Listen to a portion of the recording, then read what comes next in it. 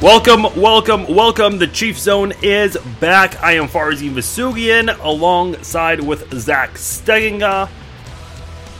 Happy to have you guys downloading and listening to the podcast. Greatly appreciate everyone who has taken the time to do so. Hope you guys have been doing well. Hope you guys all had a great 4th of July. I am back in Kansas City, and we've got a lot to get into here on this episode of the Chief Zone podcast. As I'm sure every single one of you are aware of, the entire Tyreek Hill audio from earlier this offseason has been released. Lots of reactions to that, and KCTV5, the station that first obtained the audio clip, they have taken a lot of fire for that. In fact, their news director has spoke out, and the president of Meredith responded to a Chiefs fan in an email, and that did not sit well with Chiefs fans, especially me. Got a lot to talk about there.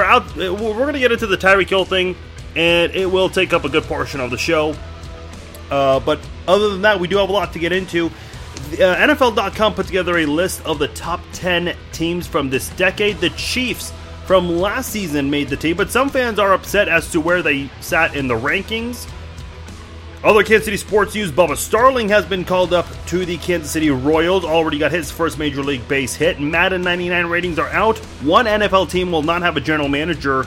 And you will not believe this. A cake designer completely misunderstood one mother's request. It ended up being a hilarious thing, but also resulted in a loss of a job. So we'll get to all of that and much more later on here on the Chief Zone podcast. Again, greatly appreciate all of you guys who are joining me. Hope you all had a great and safe 4th of July. Zach Steginga is joining me here on the podcast. Zach, how are you? How was your 4th of July? I'm doing well, Fars. The 4th was fun. No injuries whatsoever from fireworks, so that's always good. I mean, yes. Not that we anticipated any, of course, but it's always nice to have that confirmed. No Jason Pierre-Paul style incidents.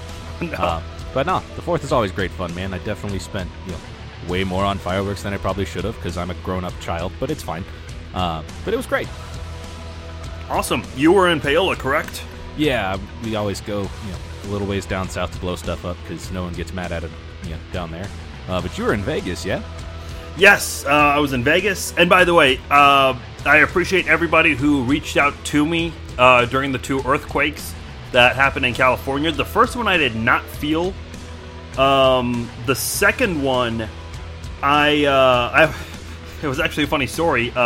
Did you see all the reactions to the NBA Summer League game and the Dodgers game, and they kept showing clips, and there was also a UFC Hall of Fame. Didn't they shut one of the Summer League games down, or yes, did they shut it all down for the night or something like that? Yeah, they just shut it down. The baseball game, however, the pitcher was just like, "F it, I'm going to keep going," which was interesting. No, what's funny is my family and I, we were at a bar, we were having drinks, and then after that we kind of went our own ways.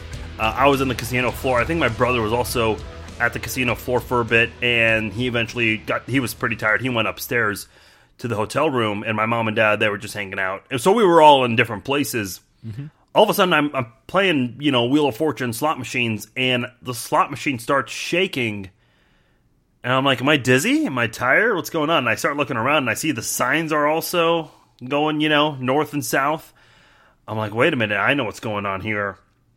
And immediately I mean, look, my brother and I, we're in our 20s, but that doesn't stop our parents from, safety about you, scare. Sure. Yeah, exactly. So immediately we're all trying to get in touch with one another. And my brother, because he was, on his way to the hotel room, they evacuated the floor. They were having people go up and down escalators. I mean, I think they kind of overreacted for that thing, but my point is, I appreciate everyone who did reach out. That was all good. Got a lot of Twitter DMs, Facebook messages, posts, all that stuff.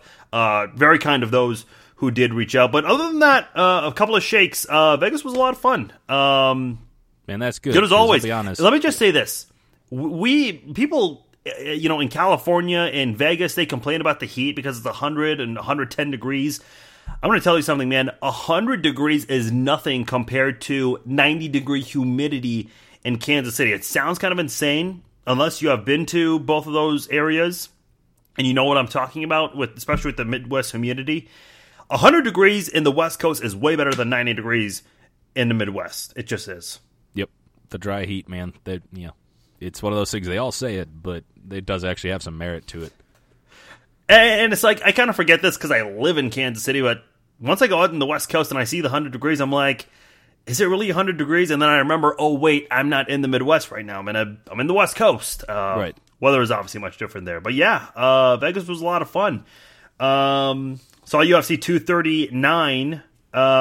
Did you hear about that 5-second knockout? I watched that 5-second knockout. Like, those are always some of my favorites, where you can fit the entire fight into the span of a Vine or whatever they use instead of Vine now. But you know what I'm saying? Yeah. It was amazing. You watch it in 5 seconds, just like, oh, well, that was quick, and just like, a nice knee to the face, and down he goes. Well, the guy who lost had never lost a fight in his life. That was his first. By the way, he went to Mizzou, which Mizzou has a phenomenal wrestling program. And that guy, 2-time NCAA champion, Ben Askren is his name. And my dad's more of a casual UFC fan. He had known about Ben Askren, and I told him, I was like, you got to see this guy. I'm excited to see him. And like the one fight, Amanda Nunes is one of my favorites, but Ben Askren I was so stoked to see in person. And I only saw 5 seconds of that, so that sucked. But no. Pretty brutal 5 seconds, though. Yeah, I guess, that was... to be a guy who has never been, never lost a fight, I guess it's, certainly goes to prove the classic. I know it's Mike Tyson, who is a boxer, not a UFC fighter, so it's not quite the same, but it's, proof that everybody's got a plan until they get punched in the face. Yeah. Or in this case, kneed in the face, and then it's just, lights out. I'm sure you've been to like Chiefs games or Royals games, and after like a really nice play, they show the replay once or twice. Mm-hmm. Because Ben Askren was knocked out for a long time, they just replayed that, basically the entire fight, in like slow motion and regular speed. So many times, it's like, man, it is brutal. So they were doing this as he's still sitting there, just in a heap? What's that? Were they doing this like in the arena while he's still like sitting there in a heap? Oh, yeah. You still, the show has to go on. The production team still has to show reaction. It got to the point where they showed too many reactions. They actually showed Joe Rogan's reaction on the video board, and people love that at the arena. Because obviously you can't hear the announcers, but... a lot of fun. I have a feeling what he would have reacted with, but I'm sure. Probably not safe to say on the podcast, so I won't. But yeah, Vegas was a lot of fun. Hopefully you guys all had a great 4th of July and have enjoyed the past couple of weeks. I know it's been a while since we've last done a podcast, and a lot has happened since then, Zach. Okay, let's just set this up for a moment. The entire Tyreek Hill audio is out, and KCTV5 is under a lot of fire. So here's what we're going to do. If you have not heard the Tyreek Hill audio, I'm going to do what both the local radio stations have done, 810 and 610. We are going to play this audio clip.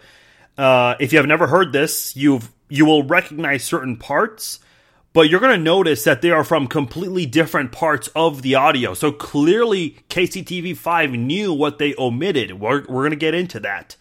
Also, the other thing, I'm going to play the entire 7-minute clip of KCTV5 News Director Casey Clark speaking, because he had a lot of things he had to answer for, and you're probably not going to like his reactions, and I still think it's going to be very important that you hear that. So if you want to listen to both the Tyreek Hill audio and the Channel 5 interview with Casey Clark, go ahead and listen to it. If not, go ahead and skip the next 18 minutes of this podcast. Really, really want you to sit. I'm telling you, I'm sitting and thinking. No, you're not. You're not thinking about it. You're Tell not thinking about it. Tell me what happened. He said, Daddy, because we were getting into it, and he said, Daddy, you're mean. So we walked up the stairs. Right. You and then said, come back down here. Right. And he didn't want to go down there, but right. I was like, go down there right. because it'll end up worse for you. Right. So he walked down there, and then you were getting on his ass about. And then you said something, right? No, you kept getting on, and then he started crying, and then you were like, shut up, stop crying. Right. Stop crying. Right. And then he kept crying because he was scared. He's terrified. And you grabbed onto him somehow, or he fell. One of the two. I didn't do nothing. That's sad, bro. That is really sad. Then why does say Daddy did it? Why? Why does say Daddy did it? I don't know. He says Daddy does a lot of things. Like what? A 3-year-old's not going to lie about what happened to his arm. Right. Like I said, but before y'all had moved here, none of this. I broke my arm, I beat women, none of that. Because I don't do none of that. That 2014 OD. That's a lot too. On me, that's a lot. But you sitting here calling me a bitch and But that's what everything you else. is, bro. You ruined my life and you lied on me in 2014. How I'm did still not I over that. lie 'Cause about? I didn't touch you in 2014. And I can put that on everything I love, bro. That's the real truth. Okay, and then saying that you're gonna get custody of. That's not gonna do. That's the real truth. That's really. We're business class. Straight and then left.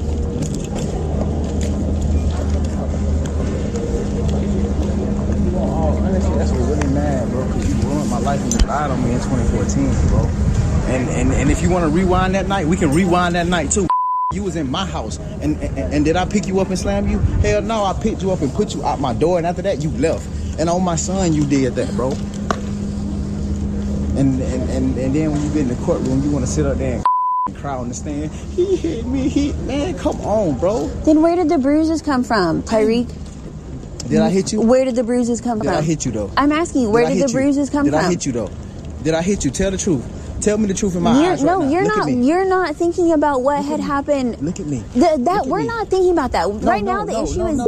No, we're gonna handle both of these issues right now while it's on my chest. Because the still hurt over that, bro. And you don't think that this hurts me? And when you walked outside and turned around, what you had said, are you sure you're done with me? And what I had said, you can go home. And we done. And on No, my you didn't say that. What?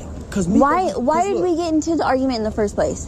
What happened? Why did we get in the argument in the first place? Which one? 2014? Yes. I don't even remember why, for real. Exactly. Do you remember? Yes, Why? I remember why. Why? Because you took my phone and you went into the bathroom and you were texting the dude that was saying that Who house you was in? You came to my house unwanted that day. What? You came to No. Yes, you we did. literally you picked me up because we left No. Stop. because we were Stop. gonna go Stop. to the movies. Relax. Because we were gonna go watch the new 'Cause first of whatever all, it's called. Or the new Hunger Games. First of all, I didn't pick you up because you drove over there. I remember that because followed you out the house that day. And then that's when I came after you. Was like, you know what I'm saying? I came after and you was like, are we done? I was like, yeah, we're done. Then next thing I know, 4 hours later, the police come knocking on my hey, what? We have an arrest for Tyreek here. You beat it. I'm like, man, what the No. on me, 'Cause Dave. we had just got done having sex. And you took my phone and you went into the bathroom. We're going this way. I did take your phone and I go in the bathroom. And then that's when I picked you up and told you can leave, right? And then I put you outside. No, you questioned me about it. You're like, But why is this did I person? ever punch you, though? Did I ever punch you in your face and your lip? No, I did not, bro. You had your hand around my neck. No, I did not, bro. No, and that's the sad part that no. Now, I want you to sit on this flight and think about that night. How about that? Since you want to break something up. Okay, I will. I will sit on this flight and I will think about that. But I honestly want you to think about what that night between me and you getting into an argument about the way you disciplined. Right. And even that CPS lady says that it's you don't do it correctly. Okay. I will listen. But like I said, though. No, but you're not listening to me. Think about why a freaking 3-year-old would tell everybody and anybody that you broke his arm. Why would do that? I'm Then the why? one that plays with him, maybe. That's why. You don't do with him. I'm the one that get physical with it. No, I play with a hell of a lot more than you do. You just sit on your game all the damn time. Right. That's all I need to do. So don't sit here and tell me I don't play with. You right. You right, bro. Like I said, I'm sorry for whatever happened. Because obviously this wasn't a match made in heaven right here.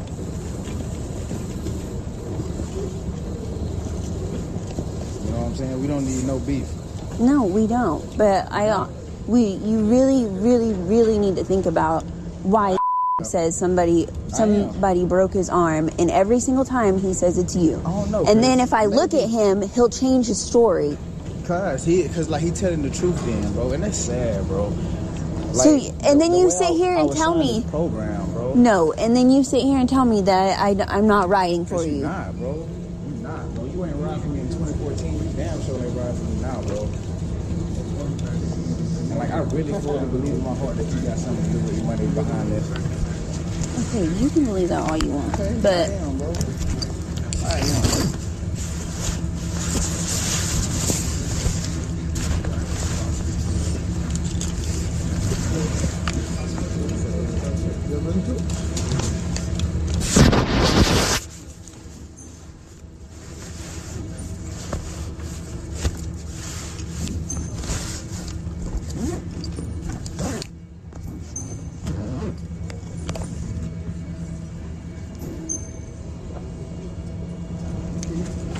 These are the only bags we are carrying with you. Okay, I'll be asking you a few security questions related to your baggages. Who owns all the bags and the contents? We both own them. I own this one. She owns this one. Who packed it? Who did the packing of the bags? We both did. We both did the packing. Okay. After the packing was done, until now, where have the bags been? Taxi. But always with you? Yes.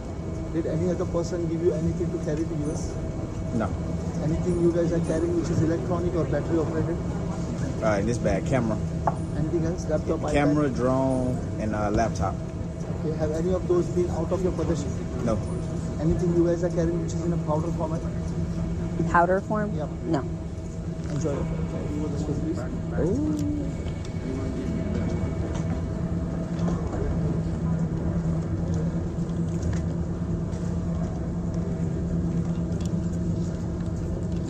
Get on your ass to get the whole truth out. You're not getting on my ass, Harry. Yeah, you told me the truth finally, bro. See, I like when you finally tell me the truth, bro. No, because Yeah, if I like would a have said that little the first time, if I would have said that the very first time to you when this whole allegation got brought up, you supposed to still tell me the truth. you though. would have gone crazy. You still supposed to tell the truth though, right? That's what somebody's wife's supposed to do. And I'm telling you the truth. And I'm telling you the truth from the beginning. I didn't do anything with it. 3 times. 3 times, right? No. It took With calling them. And now somehow this investigation got brought back up and you're about to lose your.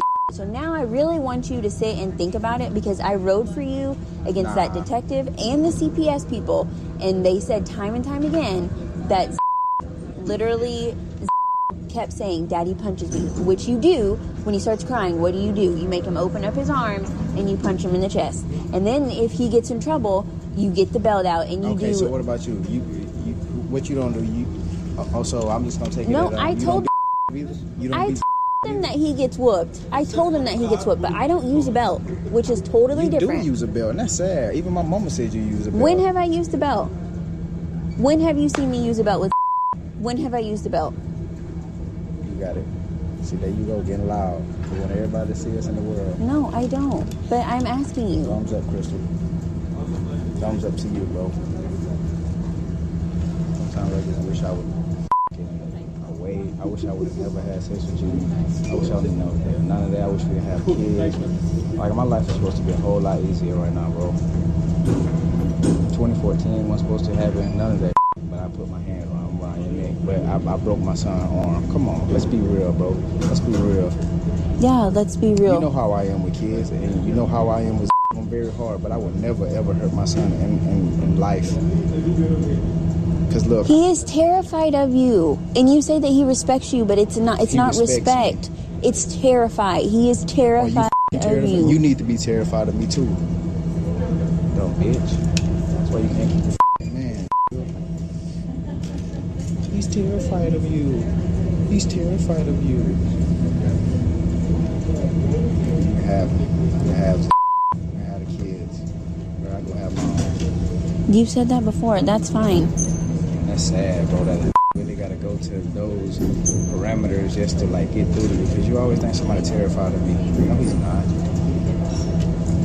If you ask, he will say if he's scared of you. If he's terrified of me, when we was in that Pearson gym with all those kids, then what, huh? What He's 3. Oh my God! There's the excuse is everywhere we go, my son loves on me. Everywhere we go. And then when we get home, what is it? And when we get home, it's for real. It's serious time. It's time to lock in because he know I don't play. I want my son to learn respect, something that you did not teach our son, and something that he will get his ass ran over in his work. Because first of all, our son is black. These white folks don't give a about our kids. They don't, and you know that, bro. And that's sad, bro. Just things could have been handled a lot differently with him than the way that they have been now. Right. And these twins. Right. You got it, bro. I just let you have it. I just let you. All right, you heard the entire 11-minute conversation between Tyreek Hill and Crystal Espinal. Yes, it ended kind of abrupt right there, but that is the full audio that has been shared throughout the week. Now, here is the interview that KCTV5 sports director Danny Welniak did with her boss, the news director of Channel 5, Casey Clark. Good evening, everyone, and thank you so much for joining us. I'm Danny Welniak. Now, we're going to start the show a little bit differently tonight. Yesterday, you heard the full 11-minute recording of Tyreek Hill and his fiancée Crystal Espinal speaking in an airport. Months earlier, KCTV5 made the decision to air parts of that recording, but did not make the full tape available.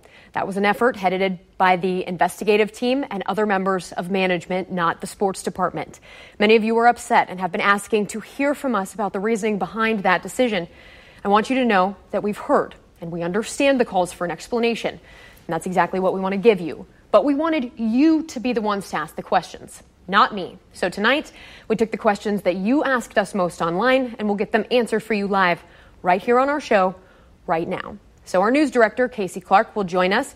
He's one of the people closest to handling that tape. And Casey, the biggest question people want to know right now is why was that full audio not made available? Well, let's take a minute to think about what exactly the time parameters were when we released that. We had gotten the audio delivered to us on, I believe it was Sunday, and the person who gave it to us did not give us permission at that time to air it. They gave us permission to verify it. So we spent a few days making sure that the people on the audio were in fact Crystal and Tyreek. And then after the district attorney on Wednesday said that he believed a crime had been committed, but he could not prosecute, that's when our source came back to us and said, you can run with the audio. So the following day, that's what we did. And being that it was specifically about the relationship that Crystal and Tyreek had with their son and the mess that had become, the story was focused on that. Casey, the part of the audio discussing their relationship in 2014, many have argued that that part is newsworthy. Just today, we heard that opinion on national radio, locally, including in a column in the KC Star. What explanation can you offer as to why that piece of audio was considered not newsworthy? It's fair. It's fair. We debated it a lot. I would say the biggest thing is when you listen to it in its totality, there's a lot talking about their parenting style and what happened in that tumultuous threesome. And then they go off and talk about what happened in 2014. Our feeling on it was that 2014 had been asked and answered. He pleaded guilty, and he, up to this point, had never publicly claimed anything having to do with him being falsely accused, wrongly prosecuted. He pleaded guilty. So the fact that they went off onto a tangent and it sounds like a marital argument, it didn't have relevance to, and I understand some people disagree with us, but we make editorial calls every day, and that was an editorial call. Why not release it in full to allow the public to make their own opinions on it? Again, a good question.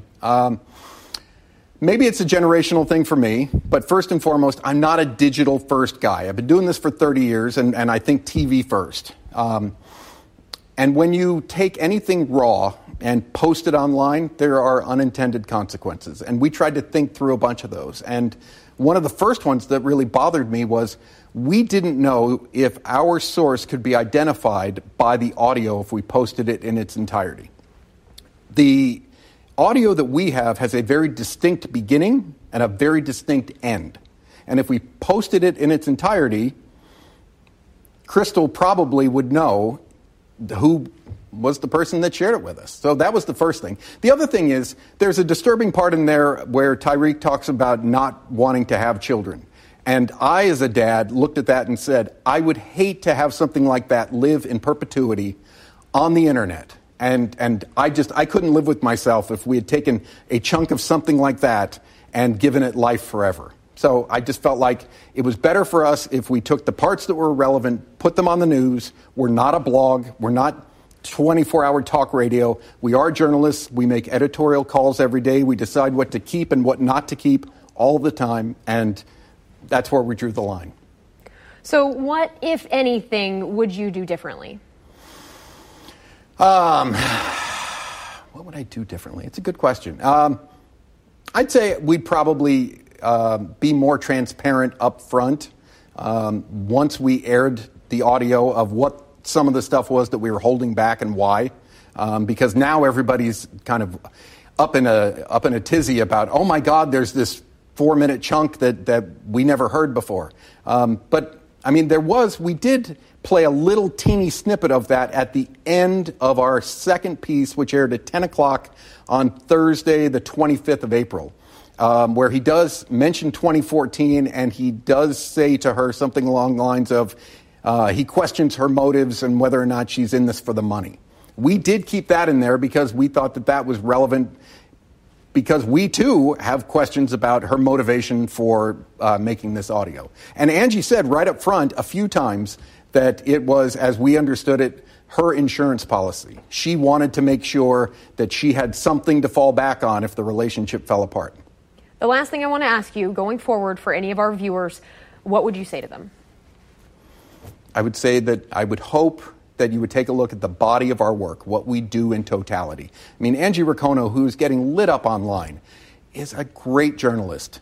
For those of you who live in Jackson County, you can thank her directly for how much work she's done to try to roll back your property taxes. She's done 2 weeks of amazing work that the county commissioners have looked at and said, there's a problem here. She personally got a guy who should not be performing private autopsies thrown in jail.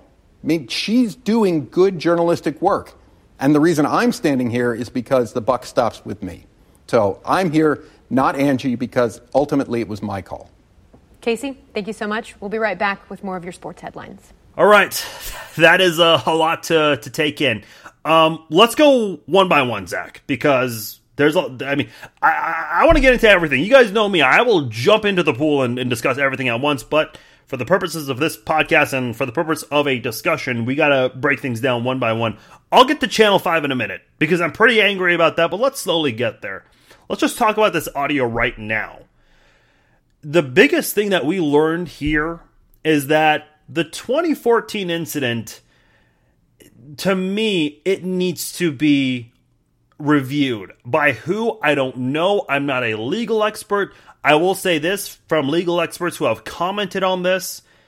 Unfortunately, in the justice system that we have, sometimes to avoid jail time, or in Tyreek Hill's case, to not jeopardize his football career, you've got to plead guilty to whatever he was accused of. And a lot of people are talking about the fact that, you're a college student, he's also black, and she is Native American, Crystal Espinal is Native American, and they're going to take that into account as well. I'm not saying it's right, but that's just the way our justice system works. That's what a lot of people have been saying.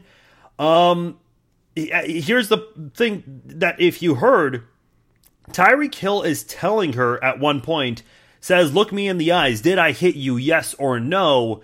And she does say no, but she doesn't say no to the question. She's just saying, no, I'm not having this discussion. She doesn't answer the question, Zach.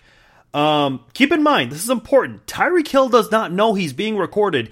And that is key, because if he did know he was being recorded with an audio tape or a camera, then perhaps we'd say, okay, he's trying to save face. However, he doesn't know this, and he's saying this. Whatever Crystal Espinal's goal was in this whole recording, especially with the full audio out, it completely backfired right back at her face. Yeah, it absolutely did. And, I mean, don't get me wrong. None of this looks good for anybody. Like, it just doesn't. And I honestly, agree. The biggest loser, sadly, in this situation, as has been really the case the entire time, is the kid. Sadly, these kids are going to be out there. They're going to grow up at some point, and they're going to get a hold of this audio at some point, and they're going to have to hear their dad say to their mom that that he wished he had never had kids with them, which in theory makes it look like, yep, wish those kids had never been born, in theory. Yeah. Like, I know that's not obviously the exact sentiment, but they're the real losers here, and we can't forget that.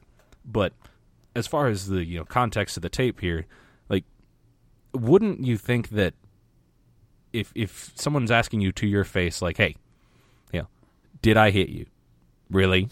Like, really? You can just, you can kind of hear that tone in his voice when you listen to the recording there. And maybe that's, maybe I'm misinterpreting it, but I don't think so in this particular case. Because, he's just like, really? Come on, man, is the general, tone of what he's saying. and then there's no answer. It just kind of tapers off. And so I don't want to jump to conclusions because, again, as we've proven many, many times in this, as this case has continued to unfold, like, there's always more that we're not going to know. And I don't think we're ever going to really get the full story because really there's only two people who do know the entire story front to back, all the way back to 2014 and otherwise, and that's Tyreek and Crystal. And, that's just the unfortunate fact of the matter.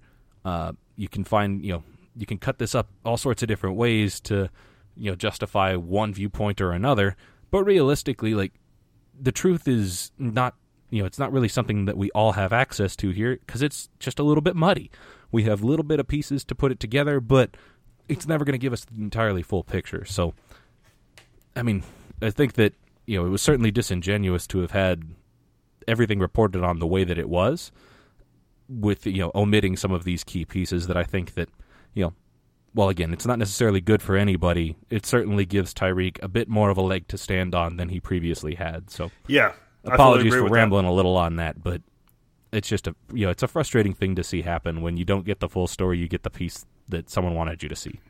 Well, here's the thing, and by the way, I should probably set this up how the full audio was obtained. I think it was 610 Sports Radio's afternoon show. They had obtained the audio for this, and I can't remember when they received the audio. I think they said before 4th of July. Did you hear the story about this, Zach? Yeah, I think they said they had gotten it, it was either before the 4th or maybe towards the end of June. I don't remember exactly the timeline, but okay. I know they sat on it for a little while they were verifying everything and, really doing their diligence on that because, I mean, especially, to break something the first time is one thing, but to come out and essentially, like, kind of re-break it in some ways, like, I feel like that has to take even more vetting if I'm not mistaken. I mean, I'm no journalism major here, so, like, I haven't spent a lot of time in that world, but generally speaking, I know if you're going to call someone out as not having done their job right, you better have real solid evidence to back that up. At least that would make sense to me as a normal average person. Well, what they were waiting for, I think, Entercom, which owns 610, the Entercom building at in Kansas City. It's actually in, I think, Shawnee to be exact, or Prairie it's Village. Right off of Shawnee Mission Parkway. Okay, I used to work there, so I should know this, but I don't. I mean, you've got KMBZ there, 610 is there, The Rock, The Buzz. If you listen to music radio in Kansas City, I mean, that's Entercom, just to give everyone an idea. I think Entercom Corporate got involved, and their lawyers got involved, and pretty much the higher-ups, a lot of people got involved to pretty much touch base on this to say it's okay to go ahead and go through with it. If you notice KCTV5, when they first aired this, only the 2 minutes that they aired, they did bleep out the name of the boy, and I think the name of other people, which I couldn't really pick up on that. It was kind of hard to understand certain parts, but there are a few times where they bleep out F-bombs, and rightfully so, but that's why you heard so many bleeps, is because they kept saying the name of their 3, or who I believe is 4 now, according to Crystal Espinal's social media. But this is, as you said, the kids, the twins are now born, and now there's this big issue of Crystal Espinal wanting to gain full custody of all the kids, and also wanting a DNA test of some sort, which is interesting. But anyway, going back to 610, they were all over the story last week, and they had Tyreek Hill's roommate, an Oklahoma State football player. He was a guest on their show. I cannot remember his name, so I apologize for not having that, but he spoke out, and he said Tyreek Hill absolutely did not hit her. And I guess the night when this whole thing went down, allegedly, she told Tyreek Hill and his roommate and a couple of other guys who were there that if anyone touches her, she's going to call the police. This is according to Tyreek Hill's roommate. Somebody on Twitter with the account JUCO Football Frenzy, quote, "I know Tyreek Hill personally, played against him in JUCO, was his host on my visit before he chose West Alabama. My school back off cause of that case."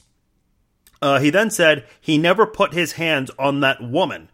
America is so quick to side with the women in domestic violence cases, especially when, and I didn't see the rest of his tweet, but he wrote multiple tweets responding to himself. But the main picture there, he's basically standing up for Tyreek, saying he didn't do it. Now you have people from Tyreek Hill's past out of nowhere saying he didn't do this. And, I mean, Tyreek Hill, he pleaded guilty. He spoke to the media and said it's a lesson learned. It is an awful mistake that he learned from and will never do again.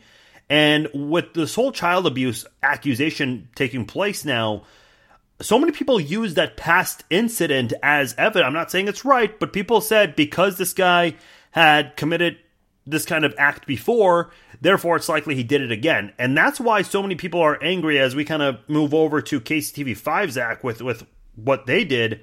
The fact that they omitted a very important part of this audio.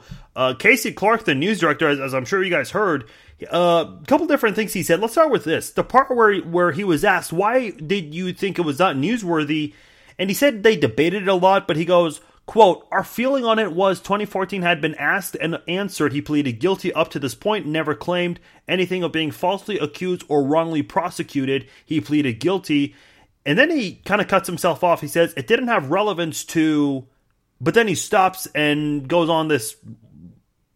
He's rambling about how they make editorial calls in the newsroom. He's basically trying to say it didn't have relevance to what their story was, which the very first answer he gave, he said this whole 2014 discussion, being that it was specifically about the relationship with Crystal and Tyreek and their son, the story was focused on that. He's basically admitting, Zach, there was an agenda without saying there was an agenda.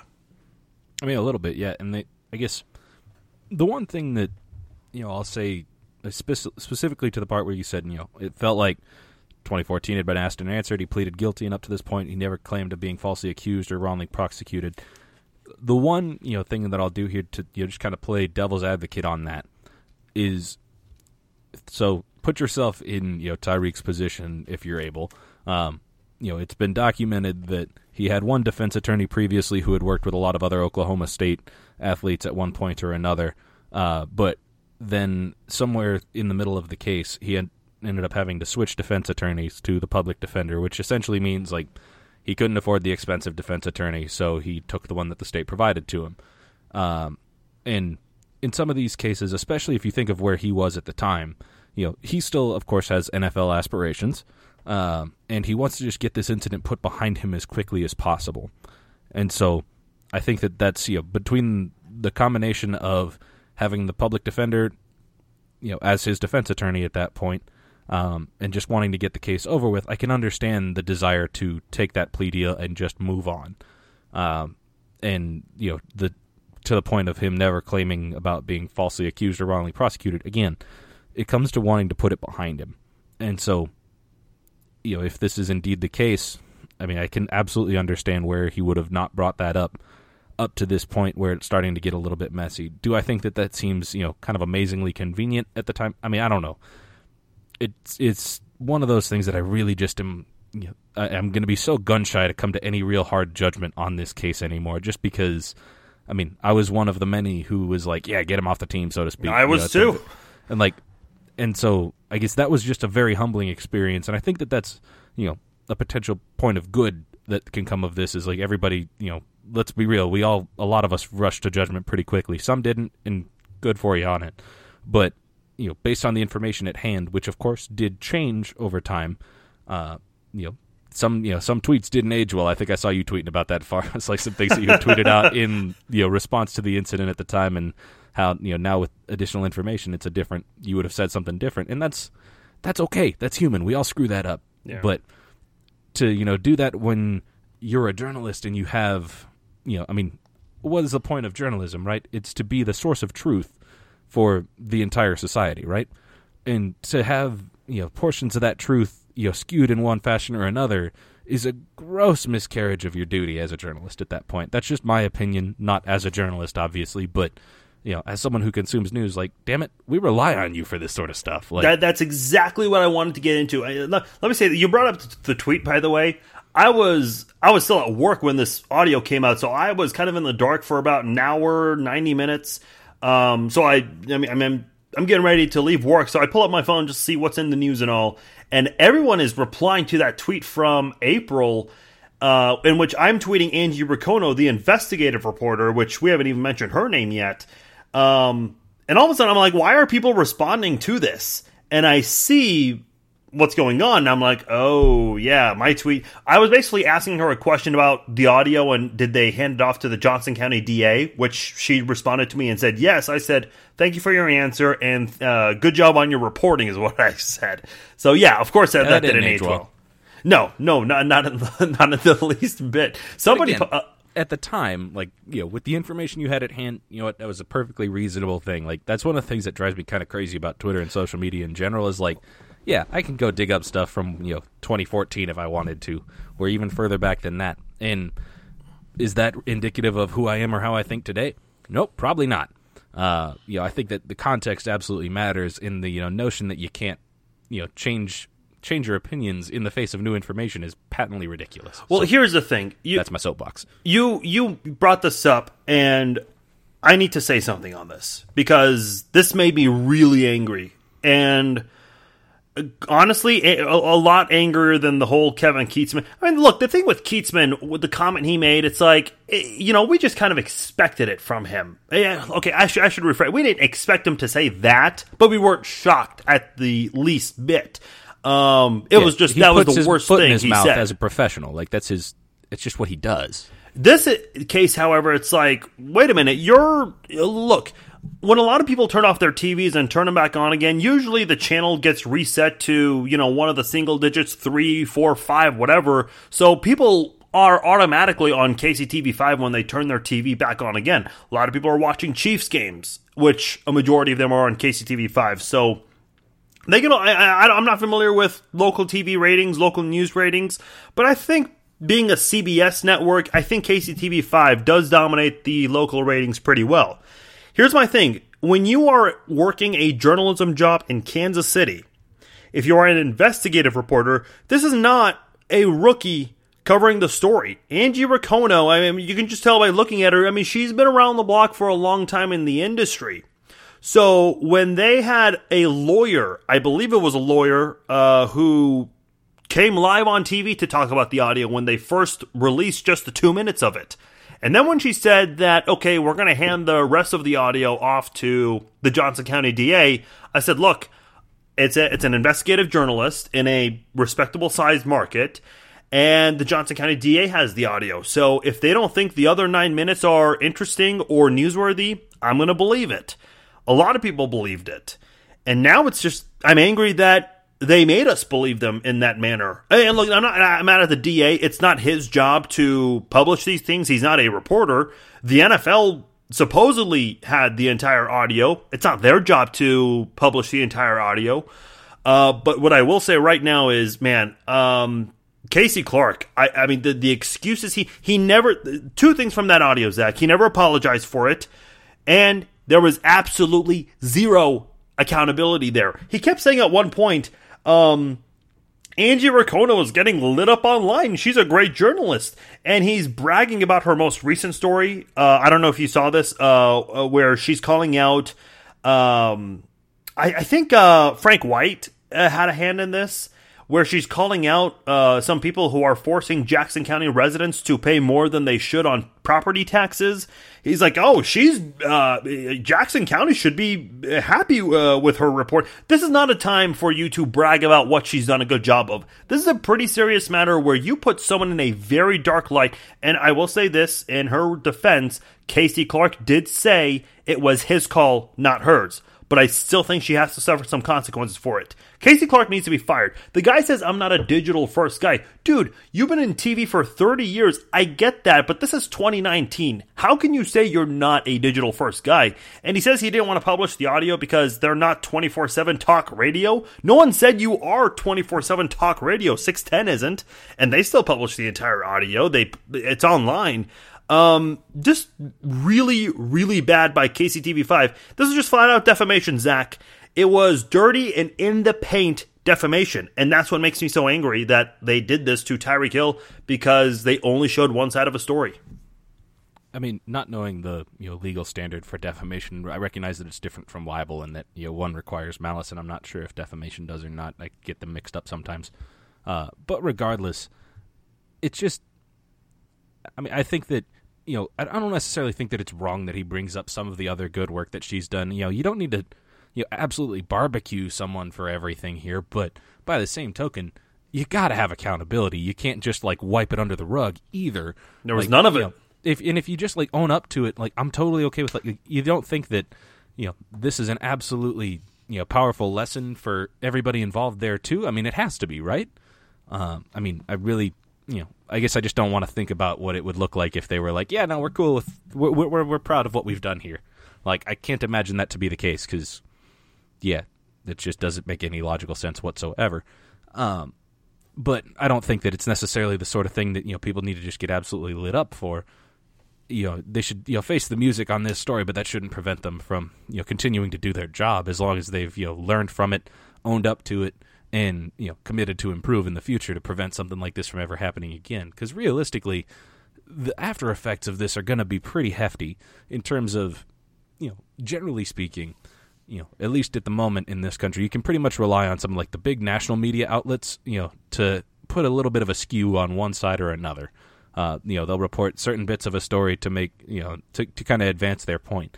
But as a terribly general rule, at least, as your average, average person here who's not super familiar with the journalism world beyond, as a consumer, I generally think local news is pretty much yep, here's the facts. And, maybe there's a little bit of a spin, but nothing like this. I don't know. Just I understand where he mentioned the desire to not want to have the part where Tyreek said he didn't want to be a father with Crystal or whatever. That's going to hurt for the kid, and I totally understand not wanting that out there. That makes sense, but none of this, especially the part where he brings up 2014 and the way that all went down and her responses to it. You can't tell me that's not newsworthy. No. It's well. What's weird? You mentioned okay. Look, I'm not a parent. I'm obviously a son to two people. But the whole thing where, he has ethics about, thinking about Tyreek's kids and what they might think. But all of a sudden, when it comes to how Tyreek Hill is going to look, you don't have ethics there. I get it. When kids are involved, you got to be very cautious about these kinds of things when you move forward. But that doesn't mean you go one-sided about it all. That's what was so frustrating to me. I'm just trying to look through my notes here to see if I forgot anything else with all of this, because I want to make sure I have this whole thing covered, because look, as someone who's worked for the Kansas City Star, for 610 Sports, I've interned at 810, I've interned for a TV. I don't have a lot of familiarity with TV. Let me say this about news directors, man. They can sometimes be some of the worst people to work with. They really are. I don't mean that for every single news director, but a lot of people, they basically, the reporters come in and the news director treats them like slaves. Hey, go here, do this, bring it back to me in 3 hours or else. And it's they're very difficult people to work with sometimes. I get it. Deadlines are a thing. And I also recognize the fact that sometimes when you're being, trying to be quick about something, you can miss some nuance, but especially with the amount of time that they sat on this. And like you mentioned, some of it, it's not like you just, chopped the ends off of the conversation. You cut out guts of the middle and put it all together as if it was all together at the beginning. Exactly. That's the part that's really throwing me here. I'm not, I could do enough to edit, my chunk of the podcast, for example. I'm glad you do it, but it's, I could, splice stuff if I needed to. It's not that difficult, at least with Audacity, which is nice, but how disingenuous is that? You have a full cut recording and you chop little chunks out of it to, essentially fit your narrative a little more neatly. And I understand, editing for time, I get that, but and it's not necessarily wrong to, cut stuff out of the middle if you provide the context. If, we go off on a tangent for a minute and you cut that, that's one thing, but if it leads closely into the next subject, you provide a little bit of context, you distill the long rant into a couple of seconds, and then you move forward. I just don't understand how they felt like this was a good idea. I forgot to mention one thing, just kind of going through my notes here. So Angie Ricona was asked why the full audio was not published on Twitter. she responded to someone saying, not newsworthy, but she also mentioned that there were, quote, intimate conversations, plural right there. There were not intimate conversations. Crystal Espinal was trying to remind Tyreek of a specific event. She remembers the exact movie, the time they went to go see that movie, and she there was obviously an intimate moment. She mentioned, oh, hey, we just had sex. That's not what intimate conversations means. She's just trying to remind him of a specific moment. So that was just a blatant lie. And, like, let's be real here. I think everybody knew, even without that in the audio. Like, we kind of knew. Like, guess what? Yeah, there's a child involved. Like, we all know how the birds and the bees operate. This is not hard. Look, I mean, is it TMI? Okay, I suppose. But only a child would, focus just solely on that part of the conversation. So I thought that was just really bad on their end right there, knowing what we know now. The other thing, listen, I know a lot of people from KCTV5 follow me on Twitter, and I've had discussions with them privately on social media and whatnot. Some really cool people there. And by the way, I did mention a couple months ago, Dante Jones. I don't know if you follow him, Zach. He's a producer for Channel 5. Really cool dude. I've had conversations with him. We've exchanged numbers. We've texted and all. I was going to have him come on the podcast, but when the whole audio came out, I just felt like I said he was going to come on the podcast, and he agreed to, but he and I spoke, and it was just not, fair to put him in that spot. I know he would not do that if I was in that position.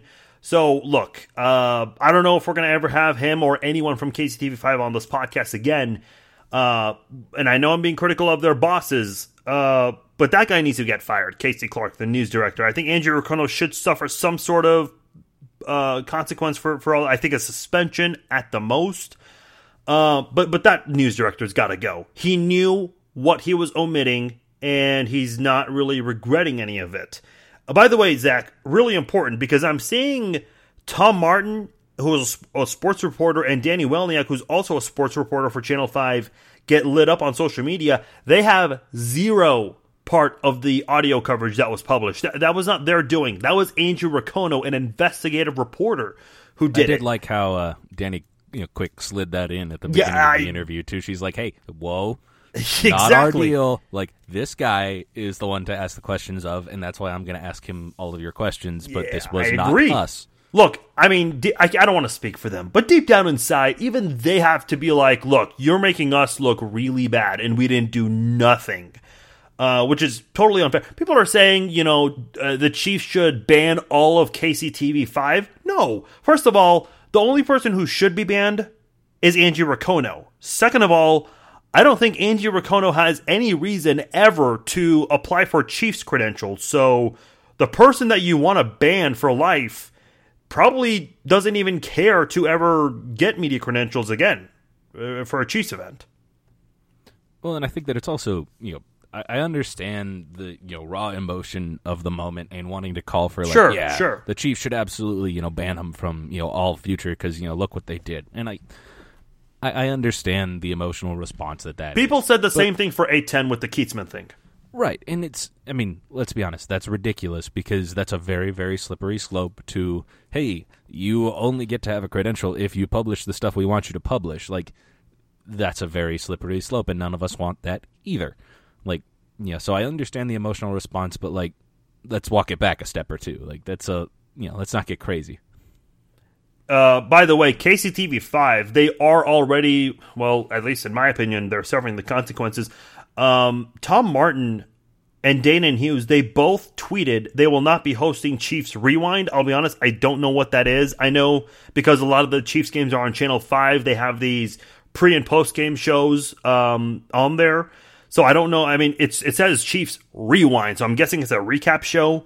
But Tom Martin and Dan Hughes both tweeted that they're not going to be back doing so.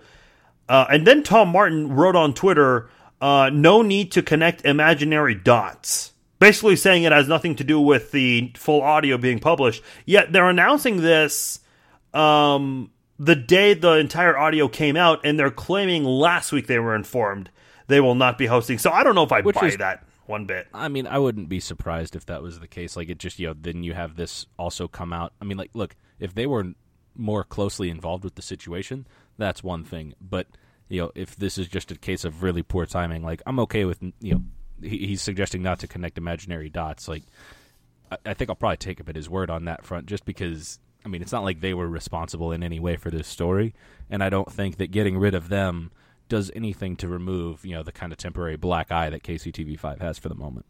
Okay, here's something important. People don't know this, and that's okay. That's why we're here. KCTV5 is not owned by CBS. 41 Action News is not owned by NBC. There are parent companies for that. For example, Meredith owns Channel 5. Scripps owns Channel 41.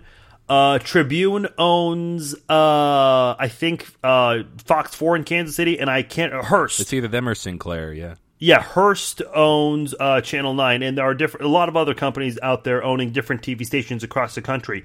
Anyway, my point is, somebody emailed the president of Meredith, a Chiefs fan, and I don't know who. I just saw the screenshot go around on social media.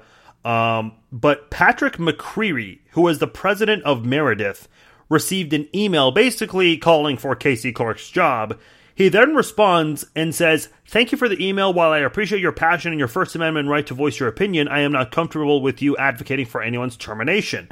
I suspect you would not appreciate me calling your employer demanding that you be fired. Here is our formal statement on the matter.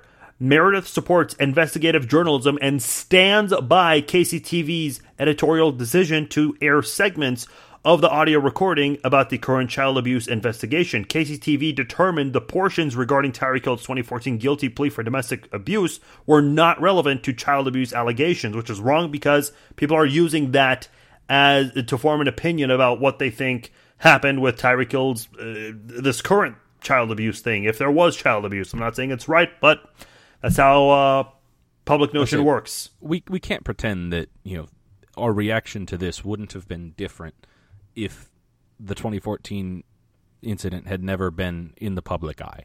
Like, if no one knew about that, I think that there would have been a bit more benefit of the doubt.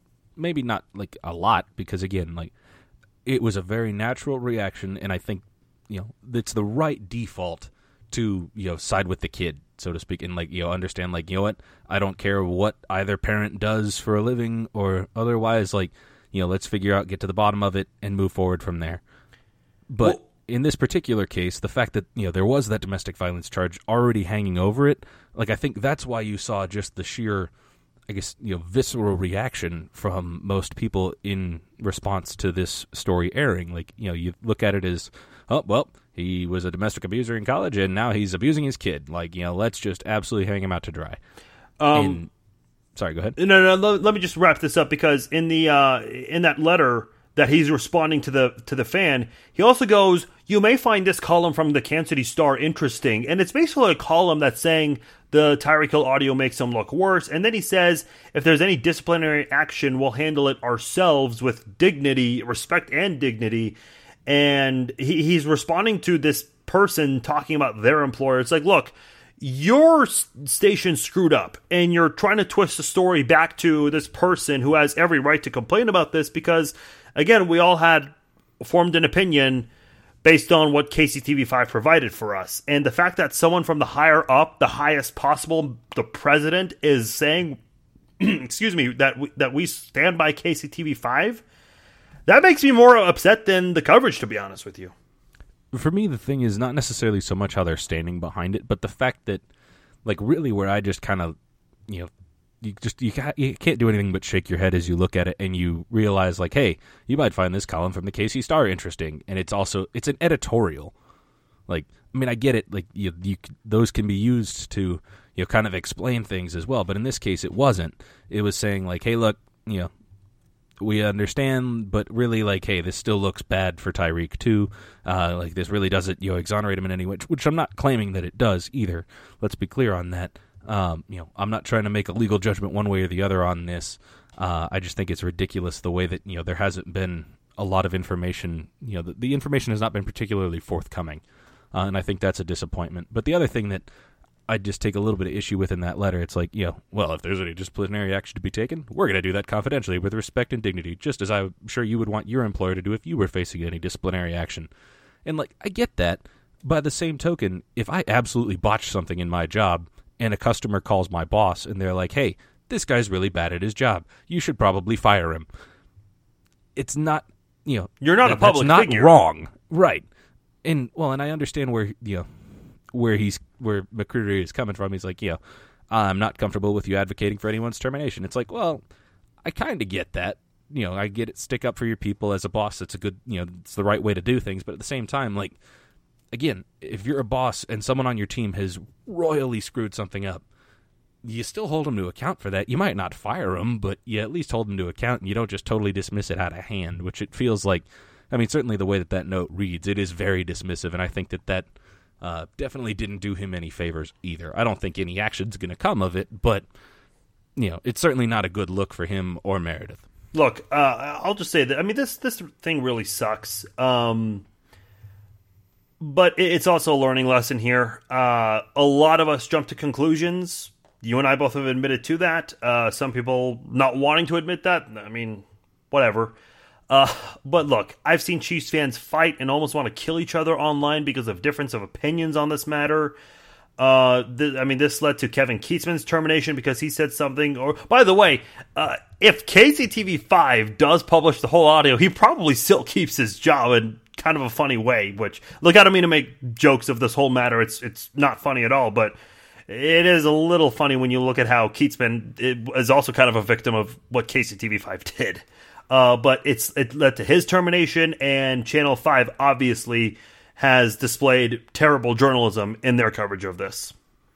And I think that's really the long-term fundamental issue, that they're going to have to work really hard to rebuild the public trust on that.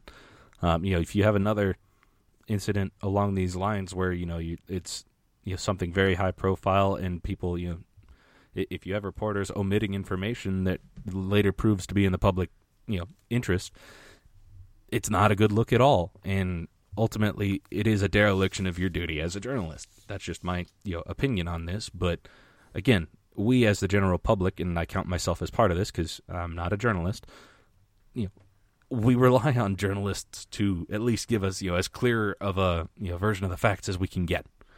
More information is generally better. I understand the need to be brief and concise. In the case of TV, you got to fit certain time slots. Like, that is I important. Understand that. And so, sometimes the way that our current, media climate works, there's not a lot of room for nuance, but it's important. It's really important. And I think this case is a textbook example of why it's important. Yeah, and it's just, TV is a very strict, people may not know this, but, if you watch like a reality TV show and you're wondering, man, why don't they show much more? Well, you only have 40 minutes if it's an hour-long show. When you consider commercials, they can't show everything on an edited television show like that. This is kind of like the same thing. They can't show you everything, but that's why we have this digital platform we have in 2019, and he didn't feel the need to want to use that, which... that you should be fired for just based off that alone, which is insane. But look, I know last podcast, Zach, we spent a lot of time talking about Kietzman and what he did, and we've spent a lot of time on this episode talking about KCTV5. Obviously, it's not our intent. I enjoy discussions like this, journalism discussions, because I think it is important to look at these issues and learn from it and see as consumers, as audience members, how do we learn what we trust and what not to trust. But it's obviously not my goal to discuss these things so much on a podcast, and unfortunately, this Tyreek Hill matter has turned into that on multiple occasions, which not really a fun thing. That's my last thing I want to say on that subject. Before we move on, I'll let you have the last comment if you have anything. Yeah, I think that the important part, here, where the parallels can be drawn between Kietzman and this situation, I think really while obviously the mistakes are what they are, it's another textbook example of, like, people will forgive mistakes as a terribly general rule. But when you don't have any level of contrition whatsoever, that's when you're getting yourself into some trouble. And we, like we talked about on the last podcast, I don't think you could characterize any of Kietzman's responses to the backlash that he received as contrite in any way. It was more like, hey, I'm sorry you were too stupid to understand what I meant. Like, that's really kind of how I interpreted his. That was pretty bad. Maybe I'm wrong, but, it is what it is. That's how I interpreted him. And in this case, it's like, mistakes were made, just not by me or anybody else on my team. They were just made by, who knows? But they were made. I just hope... No, take some damn responsibility for your actions, own up to it, apologize exactly. for it, fix it. Yeah, I just hope everybody involved, whether you get fired or you keep your jobs here, I just hope everyone's learned a lesson in this whole... The way you cover a story like this, it's not easy. We learned that for sure. But then also as fans in in the position that you and I are in, we have a little bit of a platform more so than the average fan, I suppose. Sure, but, it's important to take a step back and not just react immediately and jump to conclusions. I'm guilty of that 100%. And I think that realistically, maybe there's a small handful of people who were absolutely just measured from the beginning. And if that's the case, man, props to you for being that measured in your approach to things. Like, that's admirable. That's awesome. But recognizing that we're still human, we do jump to emotional conclusions. It's what we do. It's like in our nature. And so, I think that it's important to use this as a lesson to just take a step back and really consider all the facts before you dive in on, one take or another. We're going to move away from this journalism discussion. One more important note on Tyreek Hill, though. There is still business to be done if you're the Chiefs. Yes, there is an important matter involving how he was covered and the kids involved and what Crystal Espinal filed for. Yes, that's important. Obviously, personal matters mean more. At the same time, business cannot be put on pause. You can't freeze this stuff. The Chiefs, they've got to look out for themselves as well at this point. There was a contract extension that was almost offered to Tyreek Hill. And maybe you can still give it to him at some point this year. Maybe you wait until after the season. But let me just ask you this, Zach, because we know that they do share a son together. I guess there was a question as to who the father of the twins are. That's, again, we're not going to get into that. But my point is, they have at least one kid together, and that's their, now, he was 3, now he's a 4-year-old. Even if they're no longer together, which is apparently that's what's out there. Even if Tyreek Hill and Crystal Espinal are not out there, they're still part of each other's lives because they share a kid. The reason I'm bringing this up is if you're going to extend Tyreek Hill, does this mean you're also extending Crystal Espinal? Because that's been talked about a lot in the media this week. If you sign Tyreek Hill for 5 more years, does this mean 5 more years of back and forth drama with this woman? Or are we going to be at a point where this is all squashed and done? Because the Chiefs, again, yeah, Tyreek Hill is amazing and all, but they've got to look out for themselves for public image. Because, look, the Larry Johnson incidents, the Javon Belcher incident, the Kareem Hunt incident, I mean, the Chiefs really want to try to move away from this stuff as much as possible. It's not easy. The Frank Clark trade, the timing on that was terrible. You got to be very cautious of that when considering giving an extension to Tyreek Hill. Absolutely, and I think that, realistically, I think he'll still get extended. I don't think it'll be anywhere near the rate he would have previously commanded. If you had extended him, say, at the end of last year, long before any of this stuff hit, you'd be in a different position for sure. But I think realistically, he'll still get extended at a slightly lesser rate, but there's going to be really heavy stipulations that essentially, the Chiefs are going to put in a bunch of clauses to protect themselves in the event of some storm like this ever happening again. If it does, I imagine the Chiefs will write something in to where it's like, yep, if we have a storm like this ever again, you're cut, and that's that. You've made the money that you've made, but you will not make another dime from us. Yeah, I'm sure there will be some clause along those lines. I mean, obviously, you got to have it lawyered up, and you translate what I've just said into legalese. But I'm sure that's what's going to happen. But it cannot be understated too, the fact that it will be at a lesser rate, no matter what. Yeah, you got to make sure you have that in the language in the contract because, look, teams got to look out for themselves at this point. That's an important matter to be aware of.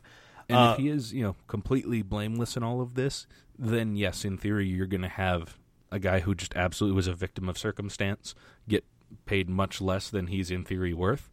But that's just the reality of the situation, and I think that, to your point earlier about, defamation, I think that certainly would qualify, the whatever delta between what he was, likely going to be offered versus what he will, likely sign for. Like, I don't see any reason not to try to recoup that from some of the journalists involved in this particular case. That's just my opinion. I don't know how that all works, and obviously it's, way more legal fees than it's probably worth, but, just my 2 cents on it. Let's move on from this. NFL.com came out with a list that Chiefs fans weren't necessarily too happy about. It is the top 10 teams of the decade, which, we still have a little bit of time left in this decade. Kansas City was ranked number 9 on this list. Number 1, the 2013 Seattle Seahawks. They won the Super Bowl. The 2015 Panthers, they lost the Super Bowl to the Broncos. 2017 Eagles with Nick Foles, they beat the Patriots. They came in at number 3.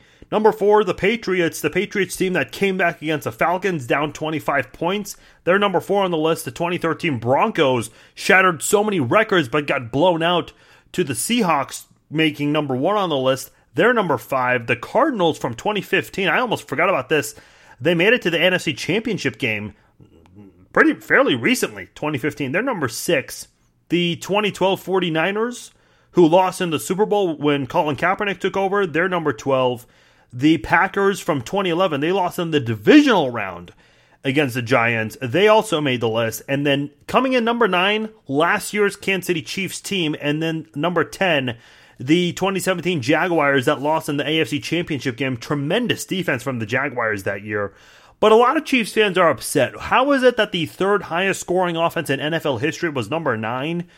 And they were basically an offsides call away from the Super Bowl? Well, if you look at this, Zach, the offense was historic. Patrick Mahomes did something no one has ever done at that age. 50 touchdowns, 5,000 yards. Basically his rookie year in the NFL, essentially.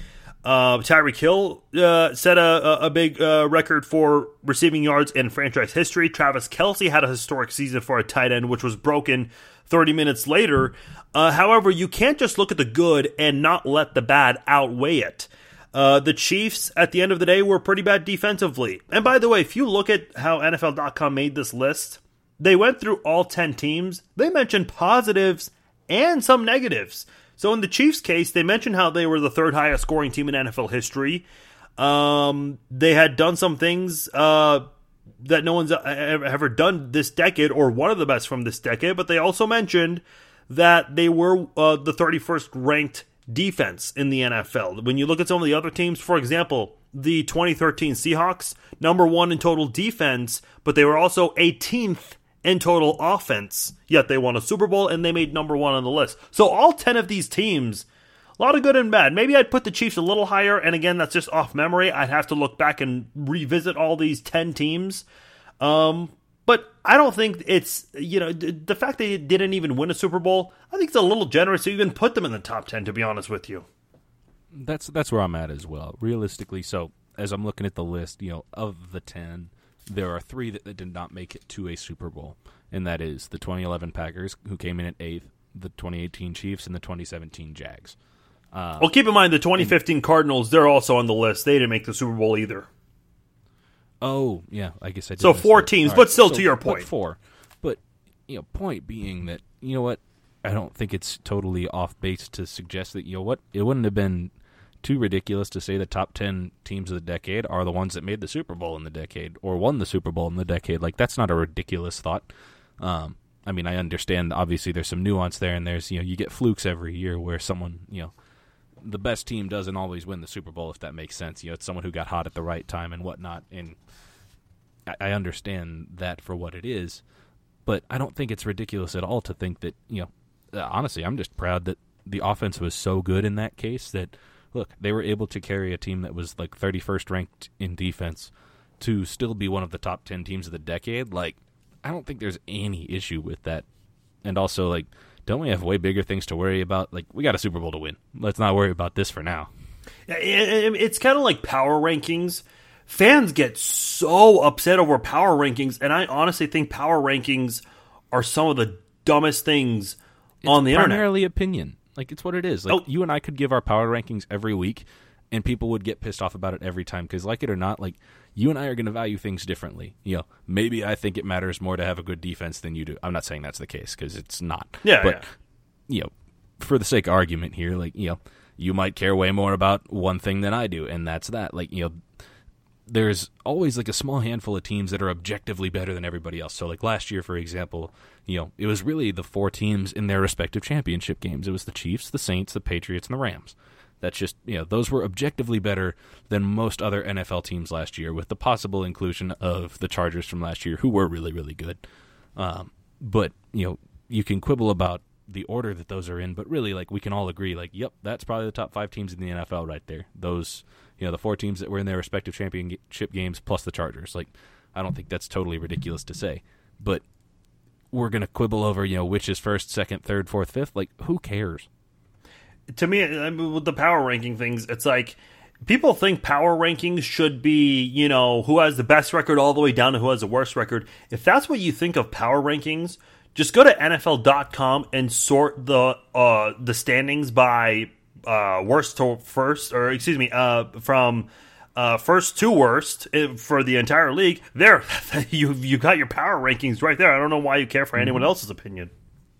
Well, and that's the thing. It's there's a reason we call these power rankings and we call the other standings. Because let's be real, you can play a really weak schedule and be 5-0, but really not be that great of a team, and then you're positioned to fall apart. Or a few years back when the Chiefs were 0-5 to start the season and still made the playoffs, they had a rough run at the beginning, but they were still a very good team. And so I think that it's important to take all of these things into account.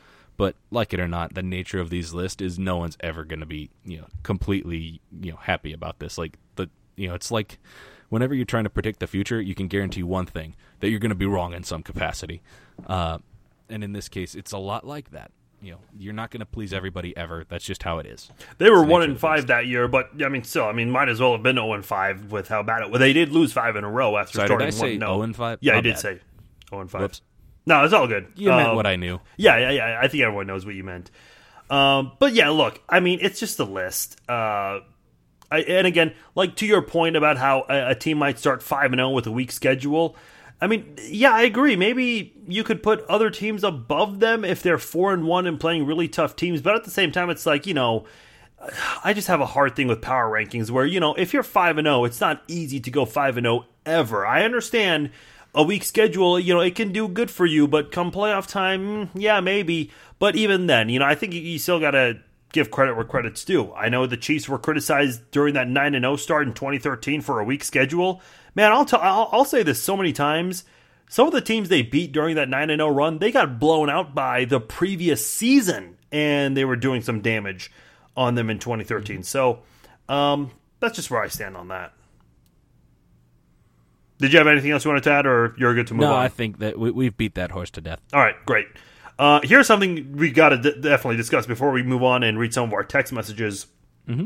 I don't know if you saw this, Zach, but NFL owners want an 18-game season and limit players to just 16 games, which is complete BS. New CBA on the way.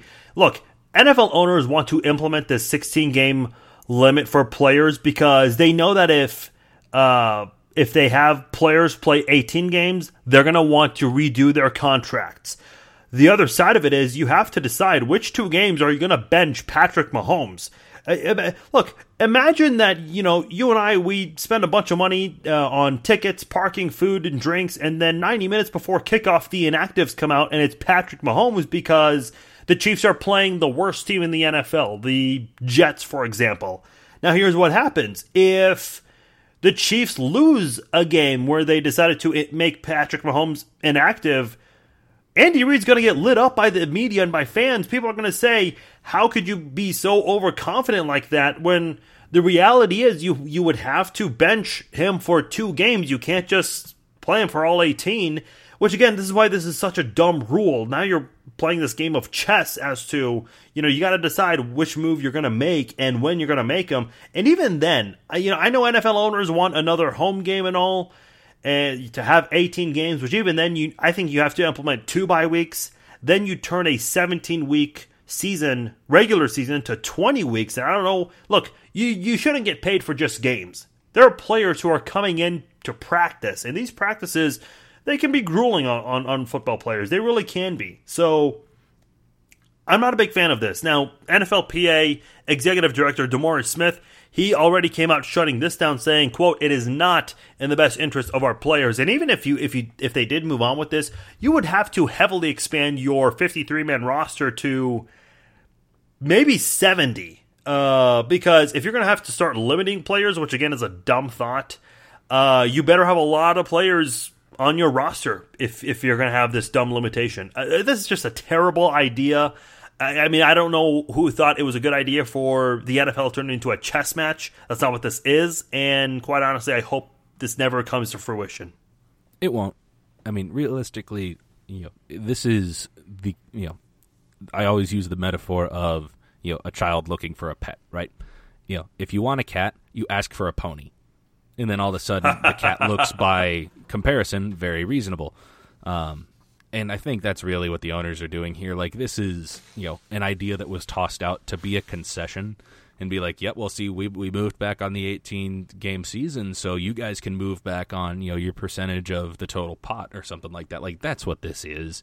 I don't think anybody realistically thinks that it's going to be, something they would actually implement. But then again, the NFL's done a lot of dumb things in the past that I never thought would happen, so I should probably walk that statement back just a little bit. But realistically, I don't think that's ever going to happen. Certainly not with the 16-game limit, though.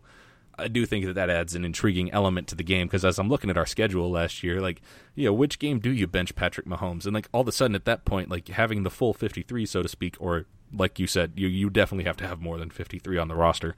But the depth comes so much more into play there, and that's an interesting angle. I think that's it's not necessarily, if you're going to do an 18-game season, that's not totally the dumbest thing I've ever heard. It's close, but like I could also see that being kind of interesting from a fan perspective as well. But realistically, once it's fun to think about in theory, but once you account for the fact that there's money attached to this stuff, which of course there is, the players are never going to go for it ever. Yeah. Period. Full stop. It's never going to happen. It generated a little bit of buzz, which I know Goodell likes because it extends or limits the offseason, essentially. Like, the way they look at it from a media perspective, there's no offseason for the NFL. I mean, heck, we're doing this podcast here in July, so that tells you something right away. But, yeah, I think that it's exactly that. It's a publicity stunt, and it's like the kid asking for a pony instead of a cat. Well, the other thing, too, is, like, for example, the Chiefs and Packers are set to play, and I know we're still in the 16-game format. This is just an idea for now. But let's say the Packers and the Chiefs, they play each other on Sunday Night Football this year. If the Packers are dealing with all these injuries, and if they're currently winless when the Chiefs are undefeated, that would be a great time to bench Patrick Mahomes. But that's a Sunday night game. Nobody wants it, with all due respect, nobody wants to watch Chad Henne on Sunday Night Football. And look, I think there would be even pressure on coaches, like, this is primetime football. Do we really want to bench our guy? I mean, look, at the end of the day, they don't give a damn. The NFL does, though, because they want to make sure their ratings are up. Andy Reid doesn't care what the ratings are. He cares about finding a way to win. It's just going to open up so many can of worms that never needed to be open in the first place, and it's just going to be a mess from the get-go. I just want to know, like, who thought that this was such a logical idea and thought, man, the players are going to be just fine with this. They'll approve of it. The NFLPA will approve of it. Like, who thought of this? Now, again, it's like, I'm going to go back to the pony analogy. Like, the kid has never once thought of, like, where am I going to put a pony? How am I going to clean up after said pony? It's like, no, I already have a litter box bought. I want a cat, but I'm going to ask for a pony so that way mom and dad say yes. Like, that's all this is, man. And, it's a cool media frenzy for a minute, but, yeah, not a chance. Let's go ahead and read some text messages. Got 3. By the way, I got an email from a listener, Dominic. I responded to him before we recorded. He came up with this cool idea to go game by game and maybe not spend too much time on each game, but just basically do like an early prediction. I was going to do that for this podcast, but obviously, as you guys know, there was that big Tyreek Hill update, so we're going to actually try to do that next week on next week's episode, which won't be not this coming Thursday, but the Thursday after that. That's the next time. So in a week and a half, we'll do our next podcast. But appreciate the thought from Dominic, the email he sent. Got a couple of text messages. Let's read the first one from the 580. Do you think last year's defense was a lack of talent or bad scheme? A coworker and I, we were arguing about this, and I wanted your guys' input. Love the show, Jeremy from Oklahoma. Thank you for loving the show, Jeremy from Oklahoma. As far as last year's defense, lack of talent or bad scheme, I think it could be a mixture of both. I think more so, it's an easy answer to give and say, hey, it's both. But I think it was more so bad scheme because, look, Bob Sutton just had no idea what he was doing. At the same time, I think we got to be fair and say, look, if Orlando Scandrick can hold on to a football, the Rams don't go and win that football game. If, players can wrap up and tackle properly and not allow broken tackles to take place, the defense probably ends up being a little bit better too. So yeah, it is a mixture of both, but I think it's more so bad scheme. I agree that it is a bad scheme, especially with the unwillingness to adjust. But part of the importance here too is so Bob Sutton was, he always wanted to play press man coverage. I get that, if that's your thing, you stick to it. I understand it's what you know. And at this point, or at the end of last year, he was very much the old dog that was not learning any new tricks. But talent is incredibly important, and there are some people who could fit into just about any scheme regardless because they're that talented. And then there's, a much bigger pool of talent that can be moved around to minimize their shortfalls and maximize their strengths. And so, it's you drop Justin Houston back in coverage. Why? You don't, because it's stupid, but Bob Sutton did it anyway. So that's a bad scheme and not making the best use of the talent. So I understand where, both sides are coming from here. I think ultimately it was the stubborn adherence to a bad scheme, but also not having particularly good talent to run that scheme, because that was an incredibly effective scheme when you had, when Bob Sutton was out there in New York and he had, Darrelle Revis locking down one half of the field. So the scheme can work, but it certainly did not work with the talent at hand. Out of the 336, Michael in North Carolina, why is the national media so down on the Chiefs? Every year they pick the Chargers. Why can't we get any respect? We've won the division 3 years in a row. Still no respect. Okay. Media market? What's that? Media market? Listen, here's my thing. Because I've heard a lot of people complain about this. A lot of Chiefs fans are complaining about this because, look, predictions are just predictions. That's all they really are. Some Chiefs fans will say, hey, good, let us go under the radar. And some Chiefs fans, they want that national respect. Listen, here's my thing with this. Just because the Chiefs won every single meeting against the Chargers, with the exception of the most recent one, losing by 1 point. Look, but 9 out of the last 10. Yeah, but still, the first out of the 10 has no relevancy. I get fans love that kind of trend, that pattern. I get that. That's fine. I'm not saying you cannot love it. But at the same time, what started with that trend doesn't apply to now. Last I checked, I think it was Chase Daniel who was the quarterback in one of those very early games. Alex Smith was the other quarterback. Obviously, neither of them are in Kansas City anymore. As far as winning the division 3 years in a row, look, again, what happened in the past doesn't apply to 2019. I still think the Chiefs are my favorites to win the AFC West. Now, Zach and I are a little biased too. At the same time, we try to be a little objective as much as we can. But look, I don't think it's completely crazy to say that the Chargers could win the AFC West. Look, who are the two best teams win-loss wise in the AFC? Chiefs and Chargers. They both tied for the best record in the AFC. You hardly see that from two teams in the same division. So I don't think it's necessarily a crazy thing to say that the Chargers could win the division. No, it's not crazy to say at all. I mean, realistically, on paper, I think you can make a really solid argument, actually, with as strong as the secondary is on San Diego's defense. Oh, and then there's this guy named Joey Bosa and Melvin Ingram across from him. Like, they're a tough defense. Oh, yeah. And I think that's understated because, everybody talks about Phillip Rivers first in the offense, and, I personally like to bring up the fact that he cries a lot, but that's just my opinion. And I think that, realistically, that's part of the reason, though, that I have a lesser opinion of the Chargers as a whole, because I don't believe in Phillip Rivers. I don't think he's ever going to win a Super Bowl, because realistically, he's getting older, and he's never shown the ability to really come through in the clutch. That's just, I think that that's pretty well borne out at this point. And so I don't think highly of Phillip Rivers, and therefore I think that the Chiefs are, slightly better than the Chargers. Though if you look, again, if you were to compare position group versus position group, it's a lot tighter than I'd like to believe as a Chiefs fan, and that's just reasonable. It is what it is.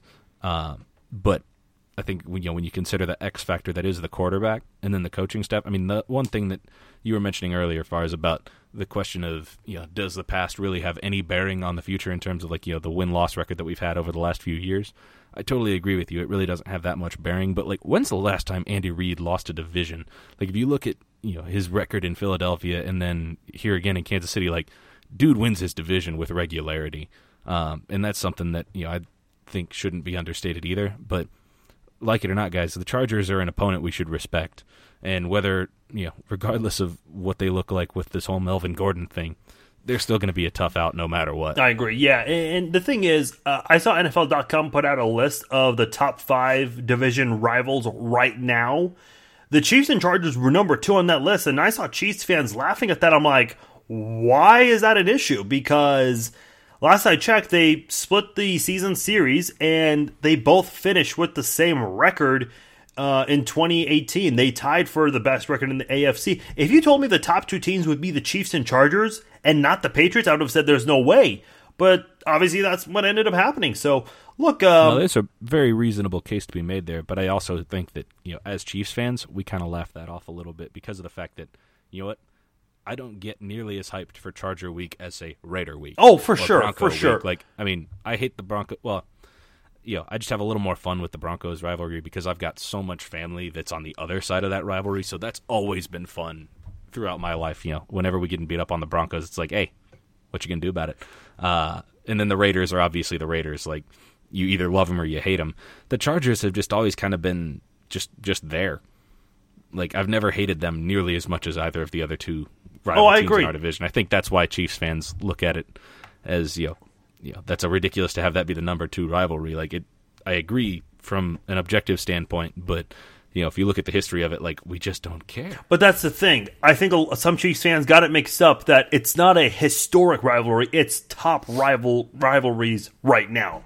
That's what that list was. Because, the Chiefs and Chargers, they both won on the other team's home turf. And I think that maybe adds a little bit to that. And by the way, to be clear about one thing, when I say the past isn't that relevant, I think the only past that's really relevant is the most recent season. You look at how teams did last year, what offseason adjustments did they make, and apply that to 2019. Let's go to... on the rundown, I wrote 6210. Obviously, it's not a real area code. I think I meant to say 620. Matt... I don't know where the 620 is, but that's okay. He says, "Who do you?" Matt is the one who sent the text in. Who do you think? Pretty sure it's Wichita, bud. Oh, okay. All right. Who do you think will be the Chiefs' toughest opponent during the regular season? What AFC team matches up to our strengths and weaknesses? Also, what was your biggest surprise and disappointment from UFC 239? Yeah, love the UFC question. We obviously talked about Ben Askren in the beginning. I was really disappointed. I was excited to watch that guy fight in person. Disappointment?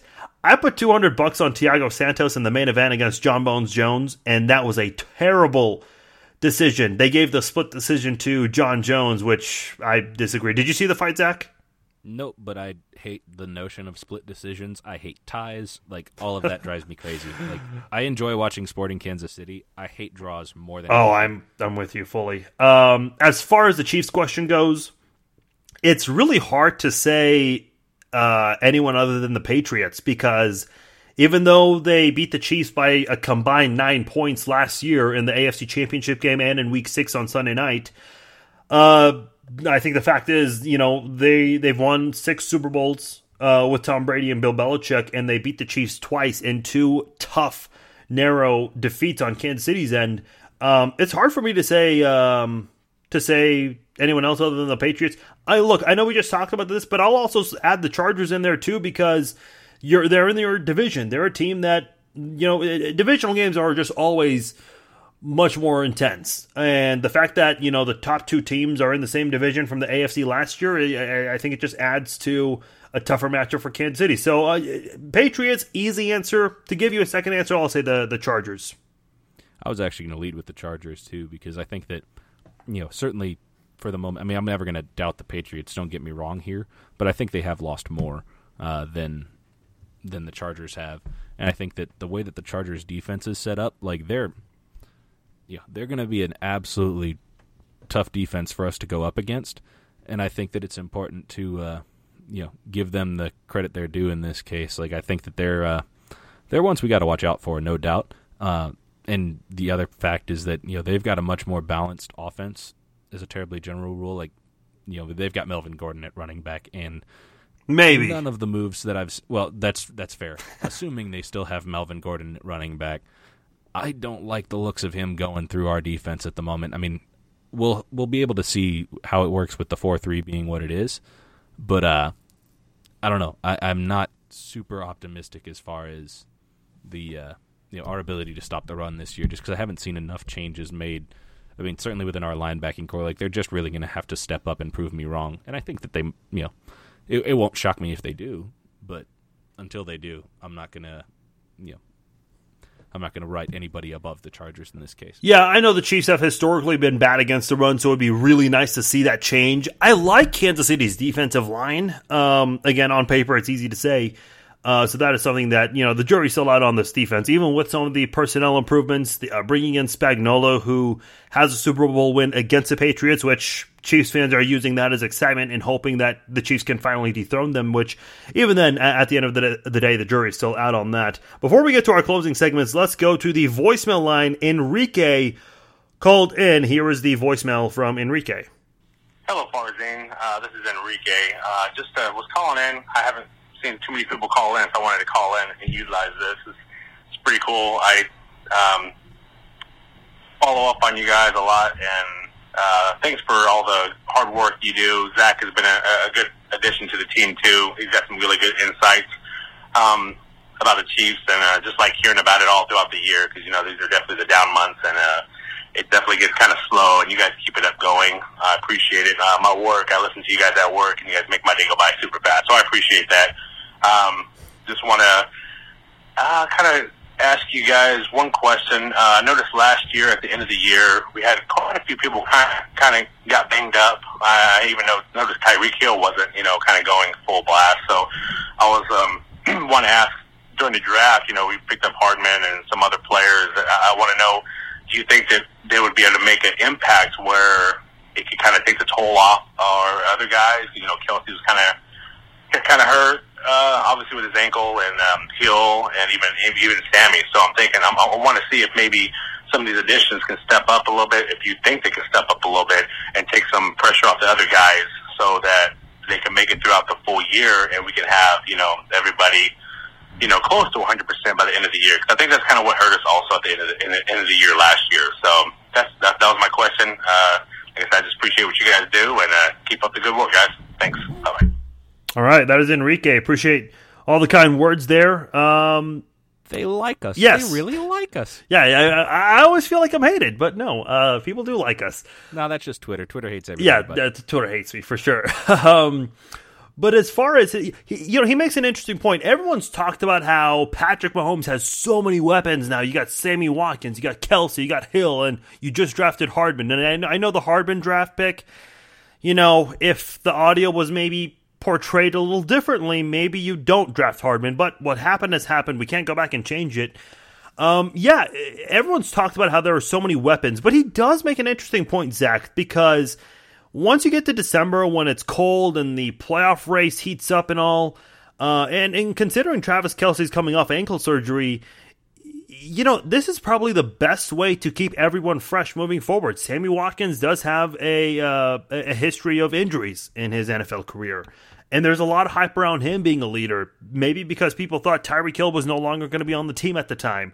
So there's a lot to kind of consider about this, because the nice thing about Watkins, Hill, and Hardman, they're all really damn fast. And Travis Kelce might be the fastest tight end we've ever seen in the NFL. But until next year, but yes. He is coming off the ankle surgery, so who's going to step up? I know we've talked about Blake Bell a little bit.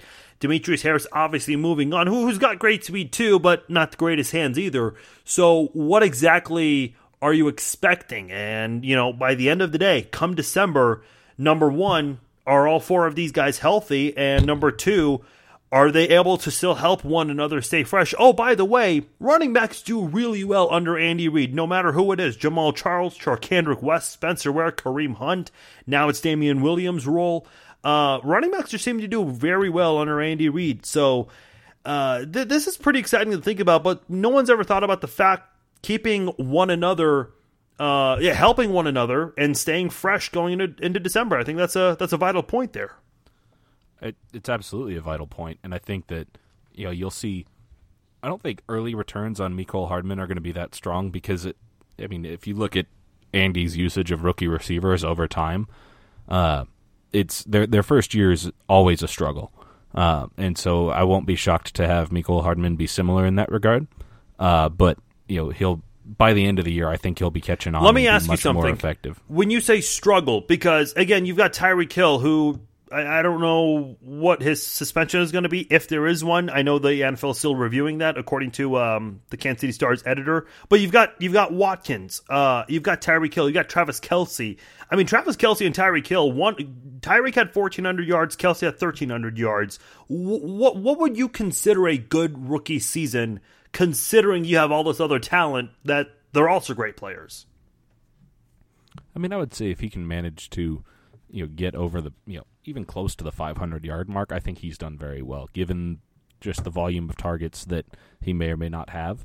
I mean, if he can get to 500 yards and run back a couple of kicks, I think we'll call that a really solid rookie season for Mecole Hardman. That's fair. I think that really where the depth is going to play out is at the running back position. I think we've actually quietly got a very strong running back core. I think Damian Williams can do fairly well, and regardless of whether or not he can sustain it over 16 games, even if he can't, and he does get a little bit dinged up, I think you'll see Carlos Hyde, who has, at least when he was at Ohio State, he was incredibly dynamic back, and so I think there's definitely some opportunity for him there, and I think that Darwin Thompson. I know we had somebody's hot take not too long ago, saying that he was going to lead the league in rushing. Which there are more Darwin awesome. Thompson hot takes on the way, by the way. Spoiler alert.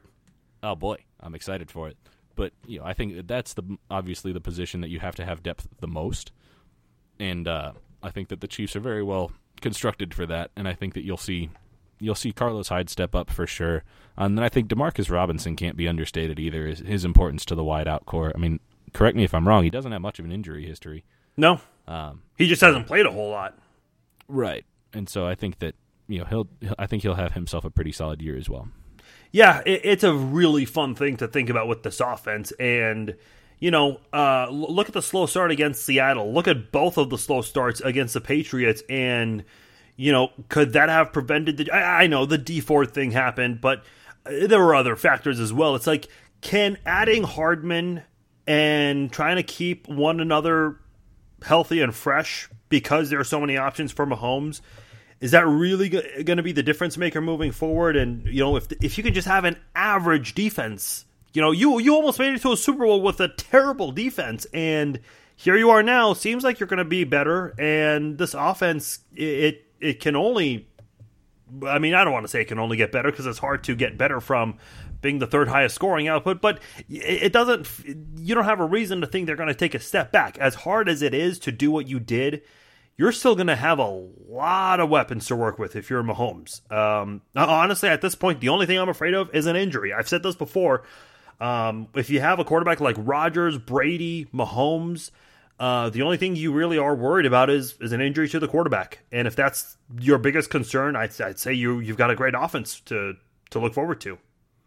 Absolutely. And again, it can't be understated Andy's importance because he has made the most out of so many players. Like, when we lost Kareem Hunt last year, did any of us see Damian Williams doing what he did? If you followed Andy for a long time, you probably saw that. But it's not unreasonable to have thought we've lost Kareem Hunt, who is one of the best backs in the league. That should have been a much bigger hit than it was, and so I'm not too concerned. Barring Mahomes is obviously the most irreplaceable, closely followed by Tyreek Hill, just because that speed, even though Mecole Hardman has it, but the speed and the ability to track the deep ball very well, I think Hardman will learn, but he doesn't have it yet. And again, it's the combination of Mahomes' arm and Tyreek's speed that makes this tandem so dynamic. And so I think that's if either of those two gets injured, we have a struggle on our hands. And obviously, if Mahomes gets hurt, I mean, seriously, all bets are off. Like, Chad Haney's a fine quarterback, but, like, he's not Mahomes, and that's no diss on him either. It's just... I mean, that's just a fact. Only Mahomes is Mahomes. Like, I think there's only maybe a small handful of quarterbacks that you can even consider in the same thought. And so I don't think that it's totally unreasonable to be like, well, yep, if Mahomes goes down, we've got ourselves a massive problem, because that's just... I mean, I want to say, duh?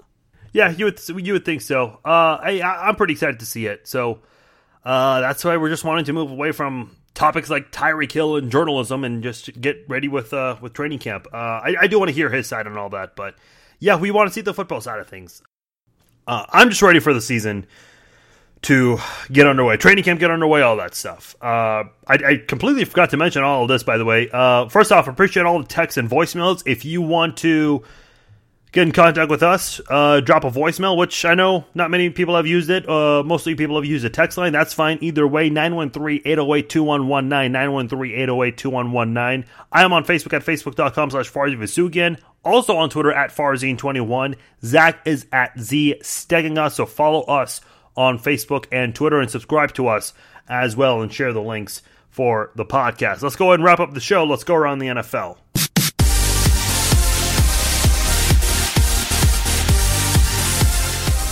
Okay, we did allude to this a little bit in some of the text messages we were reading. Chargers running back Melvin Gordon wants a new deal, or he wanted a new deal rather. Then he told the Chargers he's not going to be coming to training camp, and he is demanding a trade. That is where he stands right now with the Chargers. Look, I know this was a guy who was hyping up the Chargers saying, hey, we can dethrone the Chiefs, but now you're at a point where you're wanting a new deal. I know he's talked about how the running back position has been devalued in the NFL, but I don't really know. And look, I would have to look through and maybe read some stats and look at some film, but I don't know if I view him as even a top 5 running back in the NFL right now.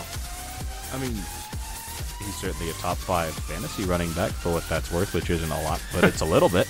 I mean, he's not a bad running back by any stretch, but actually, like, I was looking at some of this as it was taking place, or like, in following his, demands for a trade here.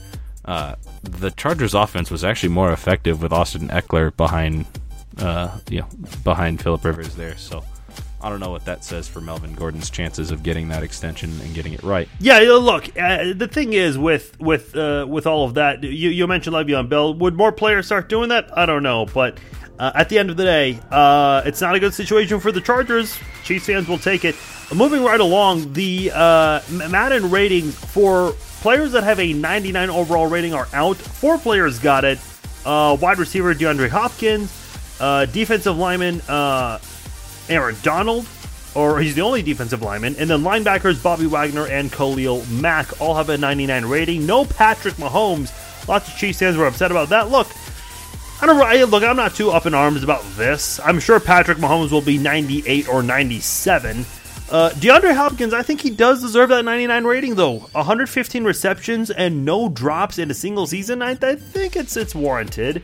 Do you take issue with that at all? I don't take issue with any of those people being a 99 at all.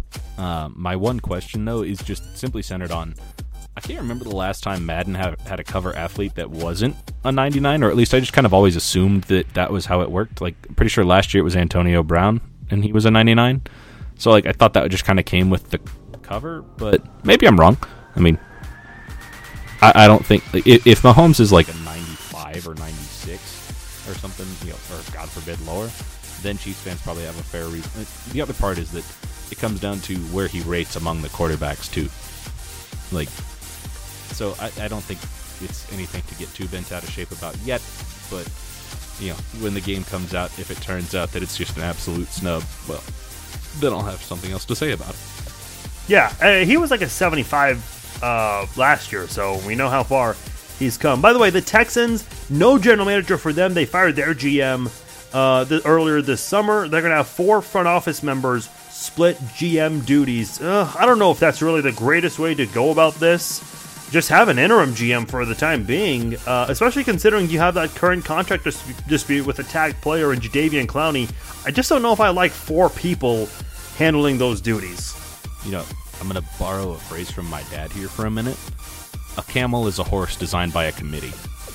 And it sounds like that's the sort of thing that you're going to run into with the Houston GM here. Like, someone has to have the final say, and if they do, like, if, you know, they have the internal understanding amongst the four of them, like, all right, you know, it'd be like you and I with two other members, you know, on one of our old shows, like, you know, you were still the one who had the final call on most things, and that's totally fair. Like, it just, you have to have that, you know, final deciding vote, especially in a room of four people, which, in theory, you could have a 2-2 split, which is not ideal ever. And so, again, as a Chiefs fan, does it bother me? Not really. But, you know, it's kind of fun to, you know, watch a team like Houston that really, like, should be, I mean, I would absolutely consider them within playoff contention, even if they won't necessarily win their division because the Colts are really, really good. Like, I don't see any reason to, you know, be too afraid of the Texans if they're going to have some level of, you know, organizational dysfunction at the top. Let's move on and go out of bounds.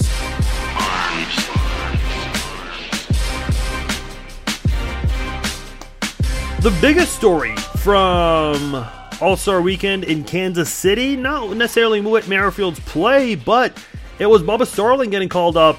Look, this has been a long time coming for him. He has struggled quite a lot. I remember they just bumped him up to AAA, even though he wasn't doing well in AA in Northwest Arkansas, because they just felt like he needed to go on up anyway.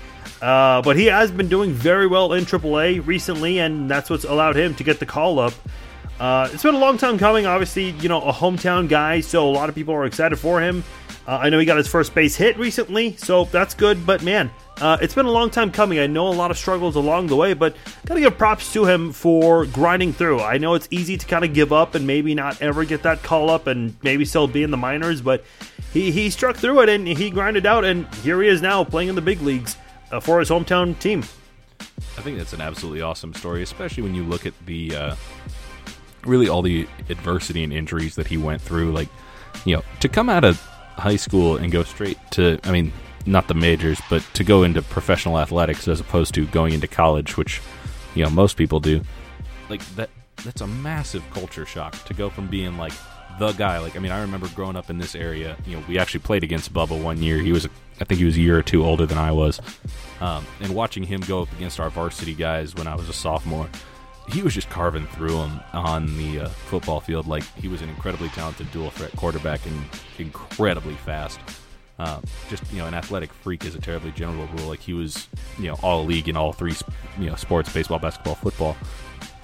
It's just awesome to see him have, you know, finally powered through some of that stuff and, you know, realize that dream when so many, like, you know, for a while, I mean, even earlier this offseason, it was looking like maybe it was time to, you know, see if you can't go back to Nebraska to play football and try to pull a Brandon Whedon, you know, in leaving baseball for football, you know, at a slightly more advanced age in one's career.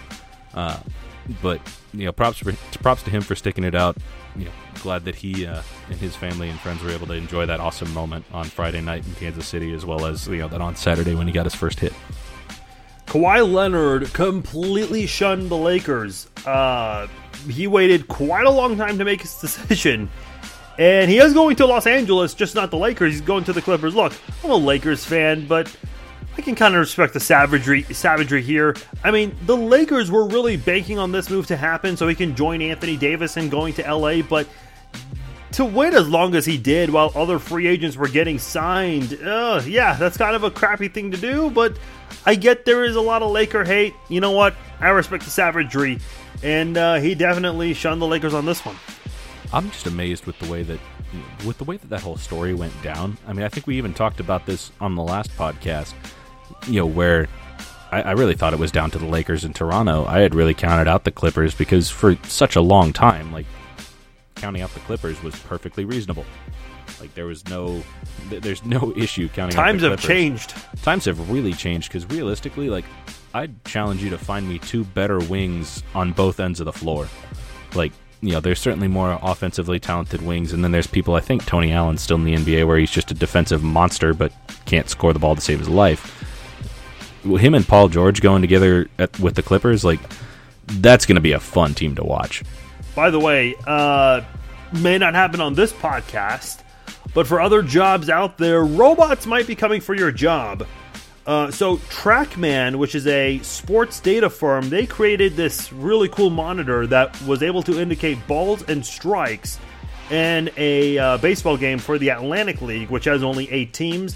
And the first time it was used, there was no controversy throughout the game. Balls and strikes were called just fine. There was still a home plate umpire wearing an earpiece to call balls and strikes. He was told in his ear what to call based on the new technology. That way fans in attendance could know what is being called right there, as well as the viewers at home. The ball, by the way, the first pitch, called a strike, was sent to the Baseball Hall of Fame in Cooperstown, New York. This is very interesting. Now you've got a machine out there that's determining balls and strikes. Kind of makes you wonder what else can be done, maybe in the sports field as well as other fields where a robot could take over your job.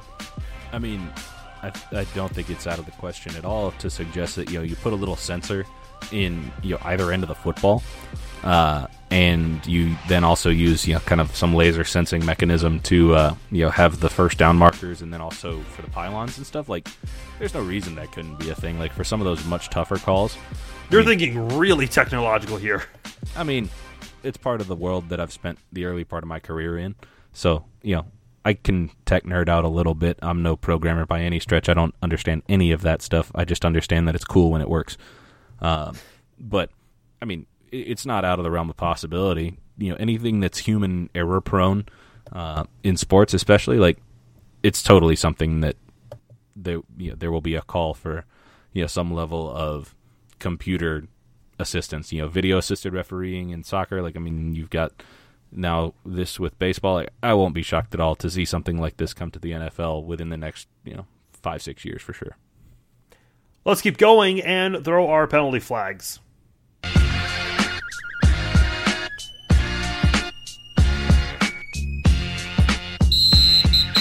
Odell Beckham Jr. is challenging Patrick Mahomes and Aaron Rodgers to a passing contest. Look, I'm just going to keep this short. I'm sure Odell's a great athlete, but come on. Don't challenge those two to a passing contest. Come on, those two have the best arms in the NFL right now, and you're actually doing that. Come on. I mean, if you can win, good on you. But if you come at the king, you best not miss. And that's kind of my opinion on this for Odell. It's like, if you can prove it, good for you. But don't you have better things you should be doing, like, working with Baker Mayfield to hammer out the Browns offense and have it actually be effective next year? Like, I think you should be focused on that as opposed to, I can outthrow the 2 strongest arms in the league. Let's do it. Like, go Uncle Rico style so you can throw a football over them in their mountains. Like, come on, man. By the way, Mahomes threw a football almost outside of Arrowhead. That went viral. That was actually pretty cool to see. Someone had a funny edit where Mahomes is throwing the football out, and then they transition to use Google Earth to show him throwing it out of the planet, which was pretty cool to see. The world of technology we live in. Great stuff you can see coming online. To a Chiefs pregame hype video near you.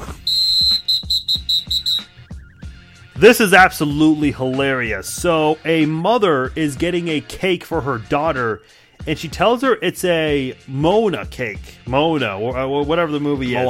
Moana. Okay, yeah, that's Moana. I guess you can understand now. The cake designer, however, completely misheard the mother, and he or she thought that the mother asked for a marijuana cake. So I shared this on Facebook, facebook.com/FarziVasugian. The cake has a pony. I'm not sure why, but everything else is Looks green. Like a stoned My Little Pony. Oh, okay, that's what that was, though. I missed that then. But yeah, there is for sure a marijuana cake. Completely big misunderstanding. I believe that did lead to the termination of the cake designer. But that is hilarious. I just don't even know. Like, I mean, out of the funniest things you can misunderstand, that tops the list. I mean, absolutely so. Like, that's just... And you know what? Well, it's a bummer that they lost their job. Like, recognizing that probably was not a long-term type of position. Like, that's a hilarious story to be able to tell in the future. Also, I'm just laughing at the fact that you missed the My Little Pony thing, Fars. Clearly, you never had a little sister. This is why. Oh, no, not at all. Not at all. Okay, so we're going to talk about another Browns player in this segment, Kareem Hunt. This was a while ago, but we haven't had a chance to do the podcast since then. He was involved, and I want to be clear, in some sort of bar fight. To what extent, I don't know. TMZ, here you go. This is where everyone gets upset. They did obtain brief footage, literally just a couple of seconds. He is seen outside of this bar with police officers in the background, and he's shouting at someone. I don't know what he's saying or who he's shouting at, but he's shouting at someone. Some reports say Hunt was involved in some sort of a shoving match in this bar. Some say it was blown out of proportion. Some say it was with his friend and there was some sort of misunderstanding between the two. Look, Kareem Hunt got the second chance with the Browns. He got baptized. He's getting all these articles written about him, how he's out in the public telling kids not to make the mistakes he made. But here he is, once again, involved in some sort of altercation. Again, I want to be clear, we don't know to what extent, but what we do know, and what I know, is that this is now the fourth time he has been involved in something in the last 16 months where something bad has happened. Yeah, I mean, and it's, I think really all four of them involved alcohol in some capacity, so it's certainly looking to me like Kareem probably just is, you look in, watch pretty much every movie ever, like, almost every group has that one guy who like, yep, he's going to have too many, and we're going to have to figure out how to get his butt out of the bar before he does something stupid. Yeah, Kareem needs some of those friends to look out for him and be like, yep, better get him out of the bar, because, I mean, come on, man. 4 times in 16 months, like, I guess fool me once, shame on you. Fool me twice, like, just saying. Fool me 4 times, I don't know what that makes the Browns, but probably not happy, so...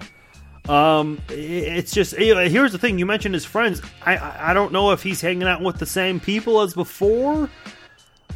You got to start thinking about, some of these decisions you're making. Especially playing the most dispensable position in the NFL. And, you're at the prime of your career. Like, you need to be angling for that, whatever longer term contract you can get at this point. Because, like it or not, in 2-3 years, you're going to be in a Le'Veon Bell sort of situation where they're going to just try to franchise tag you, use you up, and then leave you on the curb. Well, here's the thing. I'm not saying there's anything wrong with drinking as long as it's done legally and with limitation. But sometimes when if you are doing things right, if you go to a bar, someone is just there to cause trouble. Unfortunately, that's just the world we live in. People are like that. So I don't know if this is really the best place for you to be. Oh, by the way, there was a video of you doing something you absolutely should not have done, and here you are in a position where maybe you shouldn't be. Look, I'm not saying there's anything wrong with bars. I go to bars occasionally, but given Kareem's recent past, I just don't know if he should be at a bar for the time being. I don't want to say what he shouldn't do, but come on, man. You got to make better decisions. Yep, totally agree. The real question for me is, is it... I mean, recognizing that sometimes, fans are idiots. Just people in general are idiots. But, sometimes fans will, step to players out, at bars or something, just you get a full head of steam when you're hammered and you start, talking smack and you end up pissing off an NFL player, which, like, you probably shouldn't do, but people are stupid and they do stupid things. My real question is that the sort of case that we're dealing with here, kind of like, which I'm pretty sure was what went on with Ezekiel Elliott, or is it, the case of the athlete goes in looking for a fight? I've actually got, some pretty good stories about certain former turtle-looking athletes at the University of Kansas that, I don't know, you might be able to put that math together. They didn't finish at KU, I'll leave it at that. But, pretty hilarious story there. But in any event, like, sometimes athletes go looking for it. Other times they just can't avoid it. And if it's the latter case, I feel for the guy. If it's the former and he's looking for this stuff, man, just stop going to bars. It's not that hard. Here's the other thing, though. It's just there's no privacy. I mean, everyone's got a phone out wherever they go, and you just got to be aware of that as well. I mean, all right, final segment of the show. Lenny Dawson or George Brett, if they had phones and social media, like, come on, man. So many of the NFL or MLB greats of yesteryear would be totally tarnished reputation-wise. Feel free to cut that. The right side went ridiculously haywire just there. All right, final segment of the show, our hot take of the week segment. Might be wondering, what is a hot take exactly? Not necessarily an opinion that you're angry about or upset about or you're just crazy about, but you have an opinion when everyone else is going the opposite direction. You're basically going against the grain here. For example, I love traffic. That's a hot take. But to say you hate traffic or you hate going to the doctor or you hate paying your bills, those aren't hot takes. Everyone would agree with that. But you got to go against the grain when we do our Hot Take of the Week segment. Now, I know sometimes you get ridiculed for your hot takes. Not on this segment. We give you this free space here. Everyone, it's a judge-free zone. You are free to give your hot take without judging, basically. Unless you have a terrible hot take. We actually got some really good submissions for our hot takes this week. I was kind of surprised by that. But hey, I'm happy nonetheless.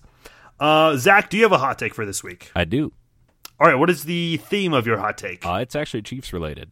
All right. Mine is easily offended related. You can go first on your Chiefs team hot take. Go ahead, Zach. All right. I'm going to say that, so third-round pick Colin Saunders, the giant defensive tackle, I'm going to say he has more rushing touchdowns this year than Darwin Thompson. Hot take. Okay, all right.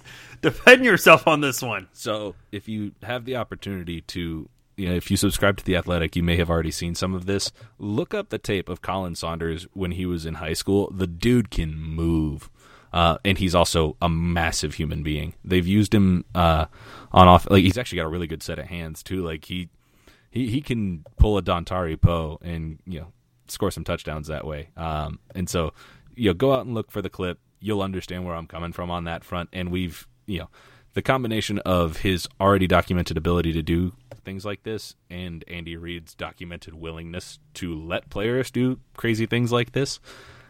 I think it'll happen, and it's equal parts, thinking that it's likely that Colin Saunders will get a couple of gadget plays to get into the end zone, and just not a lot of faith in Darwin Thompson. Those two things together result in that hot take. How many touchdowns do you think he's going to have? I'll cap it at 3. Wow. Okay. I just don't think I really don't think Darwin Thompson is going to. He might get 1 or 2, but I don't think he's going to. Be that much of a difference maker this year for sure. Saunders is the guy who had that backflip that went viral when he got drafted, right? And he's like 320 pounds. Okay, yeah. I just wanted to make sure. Yeah, I do remember that. Okay. That is a hot take, sir. That was pretty good. My hot take, look, I have talked about this before, but I'll say it again. If you are offended about the flag that Colin Kaepernick wanted to pull from the Nike shoe thing, whether you were for it or against it, you are just saying it just for the sake of political allegiance right now. At the end of the day, you don't care for that flag. Hot take. Here's the bottom line. Nobody even knew that shoe existed until word came out that Kaepernick wanted Nike to pull it from shelves. All right, because now people are, for that flag. They're creating shirts with that same exact flag, and there are people out there that are saying Nike did the right thing. People are burning their Nikes. What are we doing here? What is the end game to all of this? Like, nobody gave a single damn about this shoe. By the way, let me just say something. I guarantee you, like, a lot of people who are even discussing this do not even know the history of that flag, okay? I'm not going to go over it on this podcast. If you care about it, Google it, because that's not what this podcast is about. But people are just now like, listen, Colin Kaepernick, what he did, I get it. It's a political thing. People who are on the left, they agree with him, and they're also happy that he asked for Nike to pull the shoe out. If you're on the right, you're angry he kneeled for the anthem, and you love the flag simply because it's different from Colin Kaepernick's stance. That's all this is at the end of the day. That is my hot take. No, I think you're on the money with that. For me, the issue with this is correct me if I'm wrong here. I may have misunderstood some of this controversy because, to be honest, whenever I see stuff like this, I'm just kind of. I don't say I don't look at it. I just don't dive too deep into it because realistically, people are going to see what they want to see with things, and that's that. It was just a Betsy Ross's original 13 flag, right? Yes, and so it was on the back of the shoe. Right, it was just the little tag. So that's one thing too that I thought was kind of funny. It's just a tiny little thing to create such a massive controversy, but also we all recognize the original national sin of America being slavery and racism and what it was. Like, in no way do I think that flag condones that in any manner. And so I think it's kind of ridiculous to just automatically write that off as like, oh, well, it was from a historical time period where that was a thing. It's like, I mean, I get it to a level, but also like there's way more. Like, we should be using our energy for other battles, not this one. I agree. Like, that's just my opinion, but we have bigger fish to fry in this country. Exactly but, right. I don't know. Like, put that energy to work on something useful. I mean, like, people are burning. Shoe? People are angry with Home Depot. They're boycotting Home Depot. Those are people on the left side. People on the right side, they're canceling Netflix because Obama's producing. I didn't realize Obama was producing all of Netflix. That made you want to cancel. It's like, eventually we're going to boycott everything, and we're just going to be not even participating in society in general, which I don't know. Like I said, what are we doing here? I don't know. I think it'll swing back know. eventually. At least I keep telling myself that, because otherwise someone needs to stop the ride. I'm ready to get off. Real quickly, let's read some of these hot takes, because I know it's been a long podcast, so let's rapid fire through some of these. Chiefs fan Chicago tweeted, by the way, we got some good tweets here. Darwin Thompson has a substantial role in the Chiefs offense by week 8. Hot take. Yet another Darwin Thompson hot take we've had. Brian Thomas, who goes by 6Gun8 on Twitter, Tyreek Hill is innocent and unsuspended. I think he means not suspended, but okay. Hot all right. take. That's a hot take for sure. This is for sure a hot take. Anthony Stratton, who runs the website Arrowhead Guys, Chris Jones will not be extended this year. Were you born on the sun? It's damn hot. All right. I'll be honest. I'm getting more and more pessimistic about that. Daniel That's a Harms, really hot take. Yes, very hot. Daniel Harms, also from Arrowhead Guys. Nick Allegretti is the starting center by week 4. Okay. All right. Interesting. Let's take those one at a time, man. Like, or are there more? A couple more. Slim Chief In says Sammy Watkins will play 16 games this season. I like that. Take. Up for that. Let me quickly go over to Facebook. Facebook.com/Farzin Vasugia. This is a good batch of hot takes this week, Zach. I like it. That means we're getting the engagement we want out of this. And, Oh, yeah. I think they all felt bad because I didn't have a good hot take last week, so they're like, all right, we better help. Jeremy said Darwin Thompson will be the workhorse, lead the running backs this year. Hot take. I mean, I don't even know if it's a hot take anymore. Everyone now seems to think this. Except for me. Matthew says the Chiefs' defense will be ranked in the top 10. That was not a hot take of mine. That was just a take. I know that's something I said you disagree with. Hot take. I mean, I hope you're right. I just don't think you're right. That's the difference. I think they're going to land between 11 and 15. Last one from Facebook, Sean. Gronk retirement is fake news. He announced it to avoid drug tests and will return to the team by week 10. Hot take. That wouldn't shock me for a minute, though. Don't think that he's not going to still get drug tested upon his return. I don't think Gronk's ready to just sit back and just party. I think he's gonna. Yeah, he's not done yet. He's gonna play again this year for sure. If you want to submit a hot take, you can text us. You can let us know on social media. Facebook.com/FarzanVasugian, Twitter.com/Farzin21. Zach is at Z Steginga, and the number 913-808-2119. And make sure you are subscribed to the podcast, Apple Podcasts, Google Play, Spotify, and Podbean. A big thanks to all of you guys for downloading and listening to the podcast. I know we covered a lot on this episode, very long episode, so I appreciate all of you who tuned in, downloaded, and listened to all of it. We will be back not this Thursday, but next Thursday as we get closer and closer to training camp. We'll talk about potential training camp battles and have an early look at the Chiefs' 2019 schedule. All of that and much more next week. Enjoy the rest of your week. Talk to you next week.